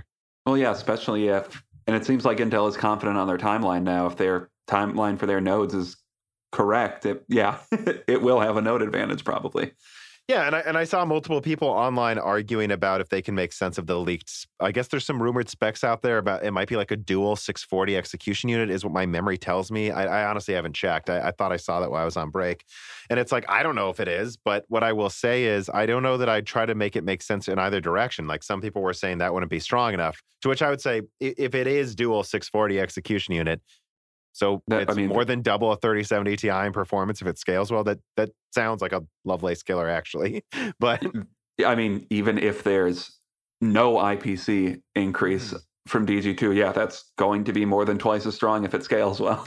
Yeah, yeah. So that sounds like that could beat Lovelace, actually. But, I wouldn't argue for or against it either way. I would just say, there's a lot we don't know. It's a new architecture. And a lot of people said, it's hilarious. A lot of people said RDNA 2 is only 256-bit, so it can't beat the 3070. Wrong. We didn't know about Infinity Cache. I forgot Cache. about that take. Also, it was funny because it was double wrong. We didn't even know they doubled the CUDA cores or Ampere. So when we try to argue about the specs we know about now, we don't know what cache system they may have, what 3D stacking tech they may do, what node it's on. All I'm telling you guys is they're going for the crown in 2023, about a year after their competition launches, but a year before the follow-ups are, which is a nice cadence for Intel, I think, so they can seem impressive, is beating the previous gen, but also launching before the next gen. Yeah, and just to this idea of a 640 dual chip GPU that they come out with, even if that's a thing that's currently being tested or planned, there's no way to know if that's what's going to be the product that comes to the market. Probably 2 years from now, there's no way to know. Right.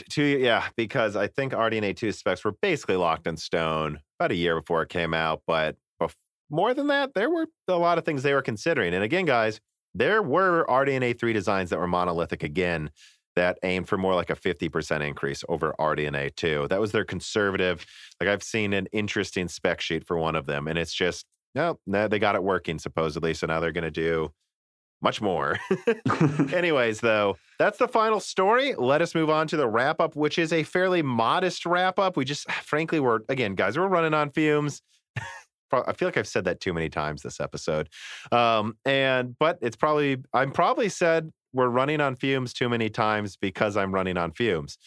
So the wrap-up's pretty small, but I think no one, honestly, if we talked about what people really want to know about. But, Dan, did you see the new B660 motherboards were tested by Hardware Unboxed, and they have the new Intel cooler? Mm-hmm. Yeah, I mean, looks decent. Yeah, it looks good. I mean, it's kind not of as good as AMD is, but... Yeah, and it's kind of what we were talking about. Like, cheaper options are going to be a thing in the future with all their Yeah, the 12700 non-K, which... Yeah, this should be really good, depending on the price, which, I think probably $350 is quite a possibility as the real street price, at least. We already saw at Micro Center the 12700K going down to like $330 during Christmas period. Geez, what a good deal. And let's see what else we got here. Norton Virus added an Ethereum miner to their software. I just thought that was funny. And I saw some people arguing this was horrible, but I have seen counter arguments that this is so you don't need to use a different Ethereum miner that will be flagged as a virus, is their argument. Although, if we're being honest, it's a way for them to take a cut out of Ethereum mining. Oh, I'm sure. It's an antivirus software company. I'm sure it's not super great. What do you mean? Antivirus companies are always awesome.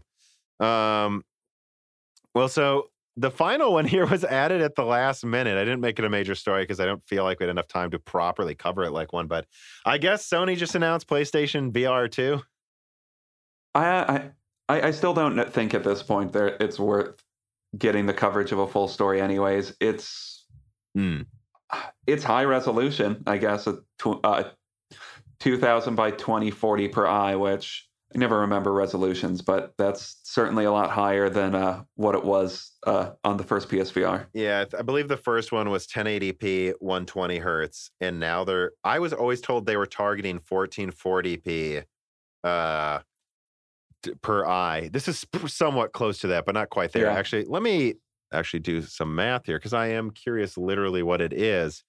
Wow, yeah, that's over double 1440p is what I'm seeing here. Right, 2000 times 2040 times 2. And then 1440p is 2560 by 1440. So then it's a hair below 4K. Wow, yeah, that's pretty aggressive.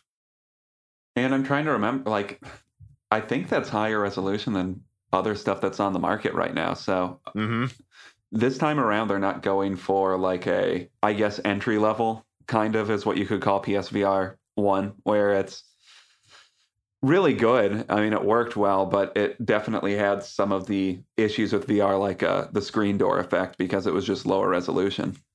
Yeah. It looks like they're trying to target something. I guess there's actually two things to keep in mind with this. So yeah, 110 field of degree view, which is decent. I know there's higher ones, but that's probably the one thing they compromised on, I guess. Almost 4K total resolution, which is this isn't the highest. I mean, there are 4K per eye VR devices. Well, I'm looking at a list of all VR devices. The highest is 2880 by 2720, which is insane. Yeah. So I think what they're doing here is they're like, hey, look, 120 hertz is what we're going to stick to because that's what we think consoles will reliably do for a long time. We're sticking to a resolution that's above 1440p per eye, And I think they're doing that because they know they still use PSVR 1 with the PS5. I think this is them going, hey, there's going to be a PS5 Pro. This is still probably going to be used with the PS6 potentially. So let's make it so it can last. Yeah, and I think it will. Like it's coming out, I would assume, probably next year, maybe late this year. There will be other devices that come out that are higher resolution than it. But this is, as far as VR devices currently stand, I think at the higher end for as far as resolution goes. Yeah, and I guess they announced a new Horizon game for it. Or who knows what that is. Again, guys, we haven't really looked into this. And yeah, I mean, wireless. And of course, they put the cameras on the Yeah, so it is 4 cameras for headset and controller tracking, IR camera for eye track. Yeah, so it should be way less cumbersome. I'm a little disappointed as always, but we've known this for a while because they said it a year ago that it will still need a USB Type-C to plug into. Oh, I wonder why they put that on the front of the PS5 at launch. Yeah, for this. But I was hoping to be wireless. When I see this resolution, well, now I know why it's not wireless. Yeah, that's the big disappointment, though. It would be great if it could be wireless, although one USB-C cord as opposed to what was going on with the first one is a lot better. As opposed to just the Rube Goldberg machine you had to set up to use it before. Yeah. And the fact that there's not all of these like lighthouses and sensors around it. I think you're halfway there to it not being cumbersome. The difference between having to set up a bunch of sensors everywhere, all these cords to just, there's one cable you plug into the console below your TV. That is actually like way better now that I think about it. Yeah. All right. Well, let us move on to the final reader mails then. Daniel Dewar writes in, hi, Tom, QQ. When we look at how well each GPU performs at different resolutions, the performance numbers are pretty digestible. How does this translate to VR? For sim racing, for instance, does one need to view VR as closer to 4K than 1080p? How much does this vary by VR headset type? Really, I'm just looking for some guidance so I can decide if I need to switch to triple monitors to make GPU shopping easier. I mean, just do what we were talking, what I literally did. I added up the pixels, and the PSVR will be over double what 1440p is, and it will be a hair, what is it like? I don't know, like, what is this, like 4%, 3% lower resolution than 4K? So I would say, just do that with whatever you're doing and compare it to the closest resolution. I would say most VR devices target a resolution between 1440p and 4K. So whatever you see in 1440p, cut it down by 20% for most of them. But I mean, again, it's like there's so many out there, as you just said, Dan. That's really how you think about it. Yeah. Tickler writes in, do you see future graphics cards using DDR5 or LP DDR5 in place of GDDR6, or Apple's SoC is an anomaly? Yes, I do. I don't think they're going to use GDDR5. I think so. They can't use GDDR5 forever. That's going out of production, isn't it? Yeah. So, I mean, you saw that with DDR3 for a while, didn't you? I would assume maybe some low-end cards will have DDR5 on it, although DDR5 is relatively expensive, so I don't know how that computation compares, but I'm told it's really only 20% more than DDR4 for most of these OEMs at most. Sometimes 10%, as low as 10%. Some of them said to me. So I would just say that long term, I think definitely. Yeah. Patrick P. Gelsinger, Intel CEO, writes in, how nice. Do you think the delay of the Steam Deck is not actually hardware related and in fact related to software? It could be that Proton is not where they need it to be for it to work well and that this is causing the delays. I think it's shipping. Oh, that makes sense. I mean, wasn't it going to come out as a limited launch in December anyways? Yeah. So all of the jam ups and I literally think that it was almost entirely shipping, but there's always a little bit of software. They're probably like, we could probably use another month of polishing with half of our team getting COVID every now and then. Yeah. And, I guess I don't know what their standard is for Proton, like when it comes out, because as it stands, it is decent already. I would say pretty good already. And I think people buying this like have to just know that there's the caveat that some games won't work very well because it's Proton. Mm-hmm. QH Freddy writes in, In the loose ends, you mentioned AMD considering a mobile product on Samsung. Could this be related to the RDNA and the latest Samsung Exynos phone SoCs? Are they maybe eyeing the possibility of making more phone SoCs with AMD IP for the broader phone market? Well, I would just say yes. Of course, that's something they're considering. They are always considering making more money with more products. In terms of what I was talking about, I believe in a recent Broken Silicon with you, or I don't remember if it was, I think it was you. Yeah, I just think there's been those rumors of them talking to Samsung about 3 nanometer, if I remember correctly. And I was like, yeah, it wouldn't surprise me if that was for like some APU. You know, I didn't really mean it for phones. Although obviously that might help, getting Samsung to use it on one of their nodes gives them some cross-design experience, and that's a good starting point. So there's some of that there. But no, I meant literally like, I think I keep seeing people like, oh, they're talking to Samsung. Oh, that must mean RDNA 4 is on Samsung. Oh, they're doing this. That must mean that. I think they want to use every manufacturer because there's just a lot of market share they can still take. Yeah. Phone SoCs, laptop APUs. I don't know. Yeah. I mean, companies have sourced from different foundries forever. So yeah. Uni writes in, hi, Tom and Dan. This question is actually for you both in both of your opinions. Do we feel that Apple with their M1 chips will soon make a move to the business enterprise side of tech, such as servers to the likes of AMD's EPYC? So if you phrase it like EPYC, I say no. But if you say servers, I give it a soft yes. I think they're going to build server CPUs and APUs for their servers. That's what they're going to do. Yeah, I think that's a definite yes. Like at some point, some servers at Apple will be Apple using Apple CPUs. Whether they're going to start selling them to other companies, I think remains to be seen. I don't think for a few years, but yeah, it's not out of the realm of possibility. Were they now a $3 trillion freaking company? They will be if they do that. Speaking of centralized incredible amounts of money, Uam writes in with a question. He says, what do you think about NFTs creeping their way into games? Ubisoft, of course, has tried it, and Stalker 2 was announced with an NFT integration, though have since removed all mention of it from their Twitter, I guess. That's funny. Yeah, I didn't know that. They pulled all of it, I think, like a day after they said, we're putting NFTs in the game. Really? I don't blame them. I bet they got a bunch of hate for it. What do I think about NFTs creeping their ways into games? I think it's unnecessary and stupid. I mean, watch, that stupid 8-minute pilot for a cartoon they put out. It's absurd. There's an 8-minute cartoon, and because each character in the cartoon is technically owned by a person, the credits are like 3 minutes long because there's so many it's absurd, I guess, is my point. And I think putting NFTs in games is also absurd.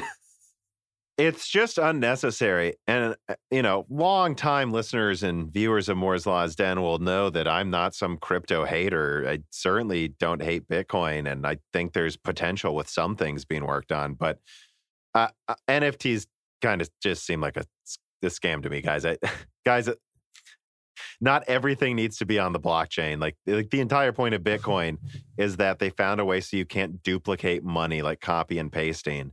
And that's literally just like the simplest form of storing data. Like everything else, like NFTs, you can copy and paste a picture. Oh, but I have my name on the blockchain. Yeah, but you still don't even own the copyright. You don't own anything, dude. You just paid money to have your name on a blockchain saying you paid money to have a picture that everyone's copying and pasting. You can't copy and paste Bitcoin money. It is uncopyable. That's why Bitcoin has value. You can't copy NFTs. Yeah, and the whole thing with like the Stalker NFTs, was essentially just a gimmick to like get your like likeness put into the game as an NPC. And if they were trying to do something like that, they could have done that without an NFT. Exactly. It's like we have servers for storing this stuff, and like putting it on an Ethereum blockchain doesn't help anything. It'd be like, oh, pay $1,000 to be a producer in the game and have an NPC of you. They could have just done that if they wanted to, and it would have been the exact same thing as the NFT.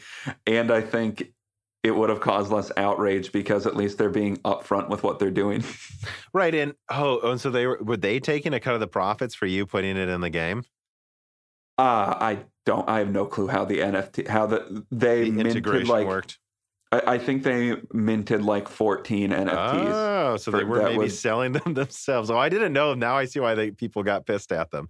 I thought it was like, because the thing I've heard is like maybe you could like tie like a token on a blockchain to a skin that's randomly generated in the game, and then no one else can find the exact same skin. That might have been what I think they said they were selling 100 NFTs. Okay, but they're selling them, so it's not like it's a randomly generated thing they're not profiting off of. I see why there's outrage. Yeah. That's about all I care to say about it. I think they're dumb. I'm just gonna say it. I don't. I'm just not afraid to say that. You know, it's like, let's be honest. A lot of the art world is already just money laundering, and now this is just like that times 10. Now it's money laundering, except for now it's $500 million for a picture of a monkey. Anyways, I guess that's just gonna about do it for this episode. We've nailed this, Dan. We keep just pretty much hitting around the same length of episode every time. But we got another big guest coming up. Decent chance I'll do another video this week after this comes out. And I guess, I don't know. I'm exhausted. I'm falling asleep. The final thing I'll just say is, as always, so check that you're subscribed to the Moore's Law is Dead YouTube channel, ring the bell button, subscribe to Moore's Law is Dead on a podcast app of your choosing, set it to download, subscribe to 100 podcast apps and set it to download. This helps our numbers and, gets Apple to start recommending us to other people or other podcast apps too, like Stitcher and Google Podcasts to start and Spotify to start recommending us to other people that might not watch the YouTube channels, and if you want to get this early and ad-free and submit reader mails to me and the upcoming guests and get exclusive podcasts like Die Shrink, consider supporting us on Patreon. Throw some cheddar our way. Go to the Patreon. Go to the fucking Patreon. All right, everybody. Thank you for listening. Goodbye. Bye. This podcast was brought to you by the YouTube channel and website Moore's Law is Dead. Moore's Law is Dead and Broken Silicon are trademarks of their creator, Tom. That guy is me, and I am indeed the creator, editor, writer, and showrunner of Moore's Law is Dead podcasts, videos, articles, and other media. However, I don't do this alone. Moore's Law is Dead is a team with Broken Silicon co-hosted by my brother, Dan, audio editing by Gerard Cortez, and special assistance by Carbon Cry. Find all of our information, including the information of sponsors you can support, at www.mooreslawsdead.com. If you would like to send fan mail or hardware to us, please mail parcels to Moore's Law is Dead at P.O. Box 60632 in Nashville, Tennessee, zip code 37206. And speaking of fans, patrons are what makes Moore's Law is Dead content possible. The aging business model of spamming ads all over the content is dying. The future of media will be built on fans paying for the content they actually want to exist. And so if you have the extra money, but only if you do, please consider supporting us. For just $2 a month, you get access to the exclusive podcast Die Shrink, voting on subjects of future podcast episodes, the ability to have your questions read aloud on Broken Silicon, Die Shrink, and Loose Ends, and of course, access to the Moore's Law is Dead Discord full of like-minded people who would love to meet you and talk to you about computer hardware. I am one of them. Additionally, higher tiers get access to ad-free episodes of Broken Silicon, the entire back catalog of Flyover States podcasts and other projects Moore's Law is Dead has done, and thanks in the credits of videos and other perks as well. And hey, if you can't afford to support us, please do share Moore's Law is Dead videos and podcasts with friends and family on social media, Reddit, and forums. And give Broken Silicon a 5-star review on Apple Podcast or your preferred podcast app. All of this really does help so much.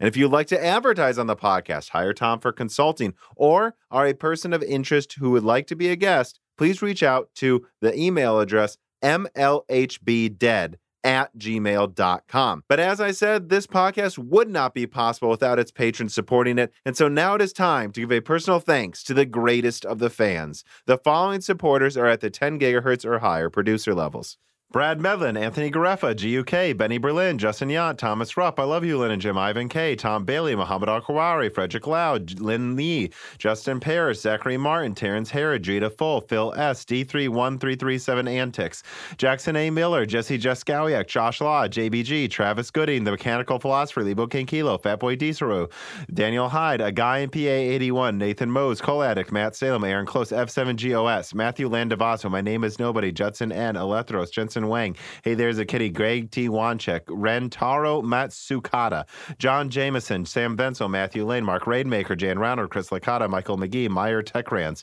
Eric Jackson, Jonathan, Patrick Groth, 3DS Boy 08, Dominique Koch, Stefan, Original Ross, Sandy Garrido Sanderson, Joaquin Hagen, Teak Autumn, Sol Connor, Michael Casa, Andrew S. C. Chitz, Aaron Keith, Gregory S. Acker, Endless Loggins, Tom Sanfilippo, Justice Brennan, Zoot Taylor, Trevor Powers, Stu Olenya, Nanan, Daniel Nishwal, Franco Frederick, Dan Galanowski, Ian Clifford, Axel Cisneros, Leighton Perry, Joseph Kierman, Brett Summers, Blake, Donovan Russell, Noah Nicoella, Zlicky, Martin Porshegi, David Cowden, Ricky Tan, Hulin, Patrick J.S., Justin Staples, Freddie Canos Jr., Stephen Coates, Kiwi Phil, Barucha, Jeremy So, Mitchell Pell, Brett Summers, Eddie Del Castillo, Josie Floria, Luis Correa, Deke, Cheesy Ramen, Tyler Lindley, Tim Robbins, Jake Dude 23, Brian Riggleman, Justin Gower, Caillou Markelli, Dave McCoy, Valco Malev, Game Langner, Ronnie, DNA Tech, Michael Deaton, MJB1, Maurice Courtois, Wesley Sager, Sarcastro, My Sharona, Y Tree, Roman, William W. Draper, Air Rats, Spamton G. Spamton, Henry Zhang, Stephen Hart, Christopher A. Butler, Greg, Peter Moore, Amiable Chief, Justin Thomas,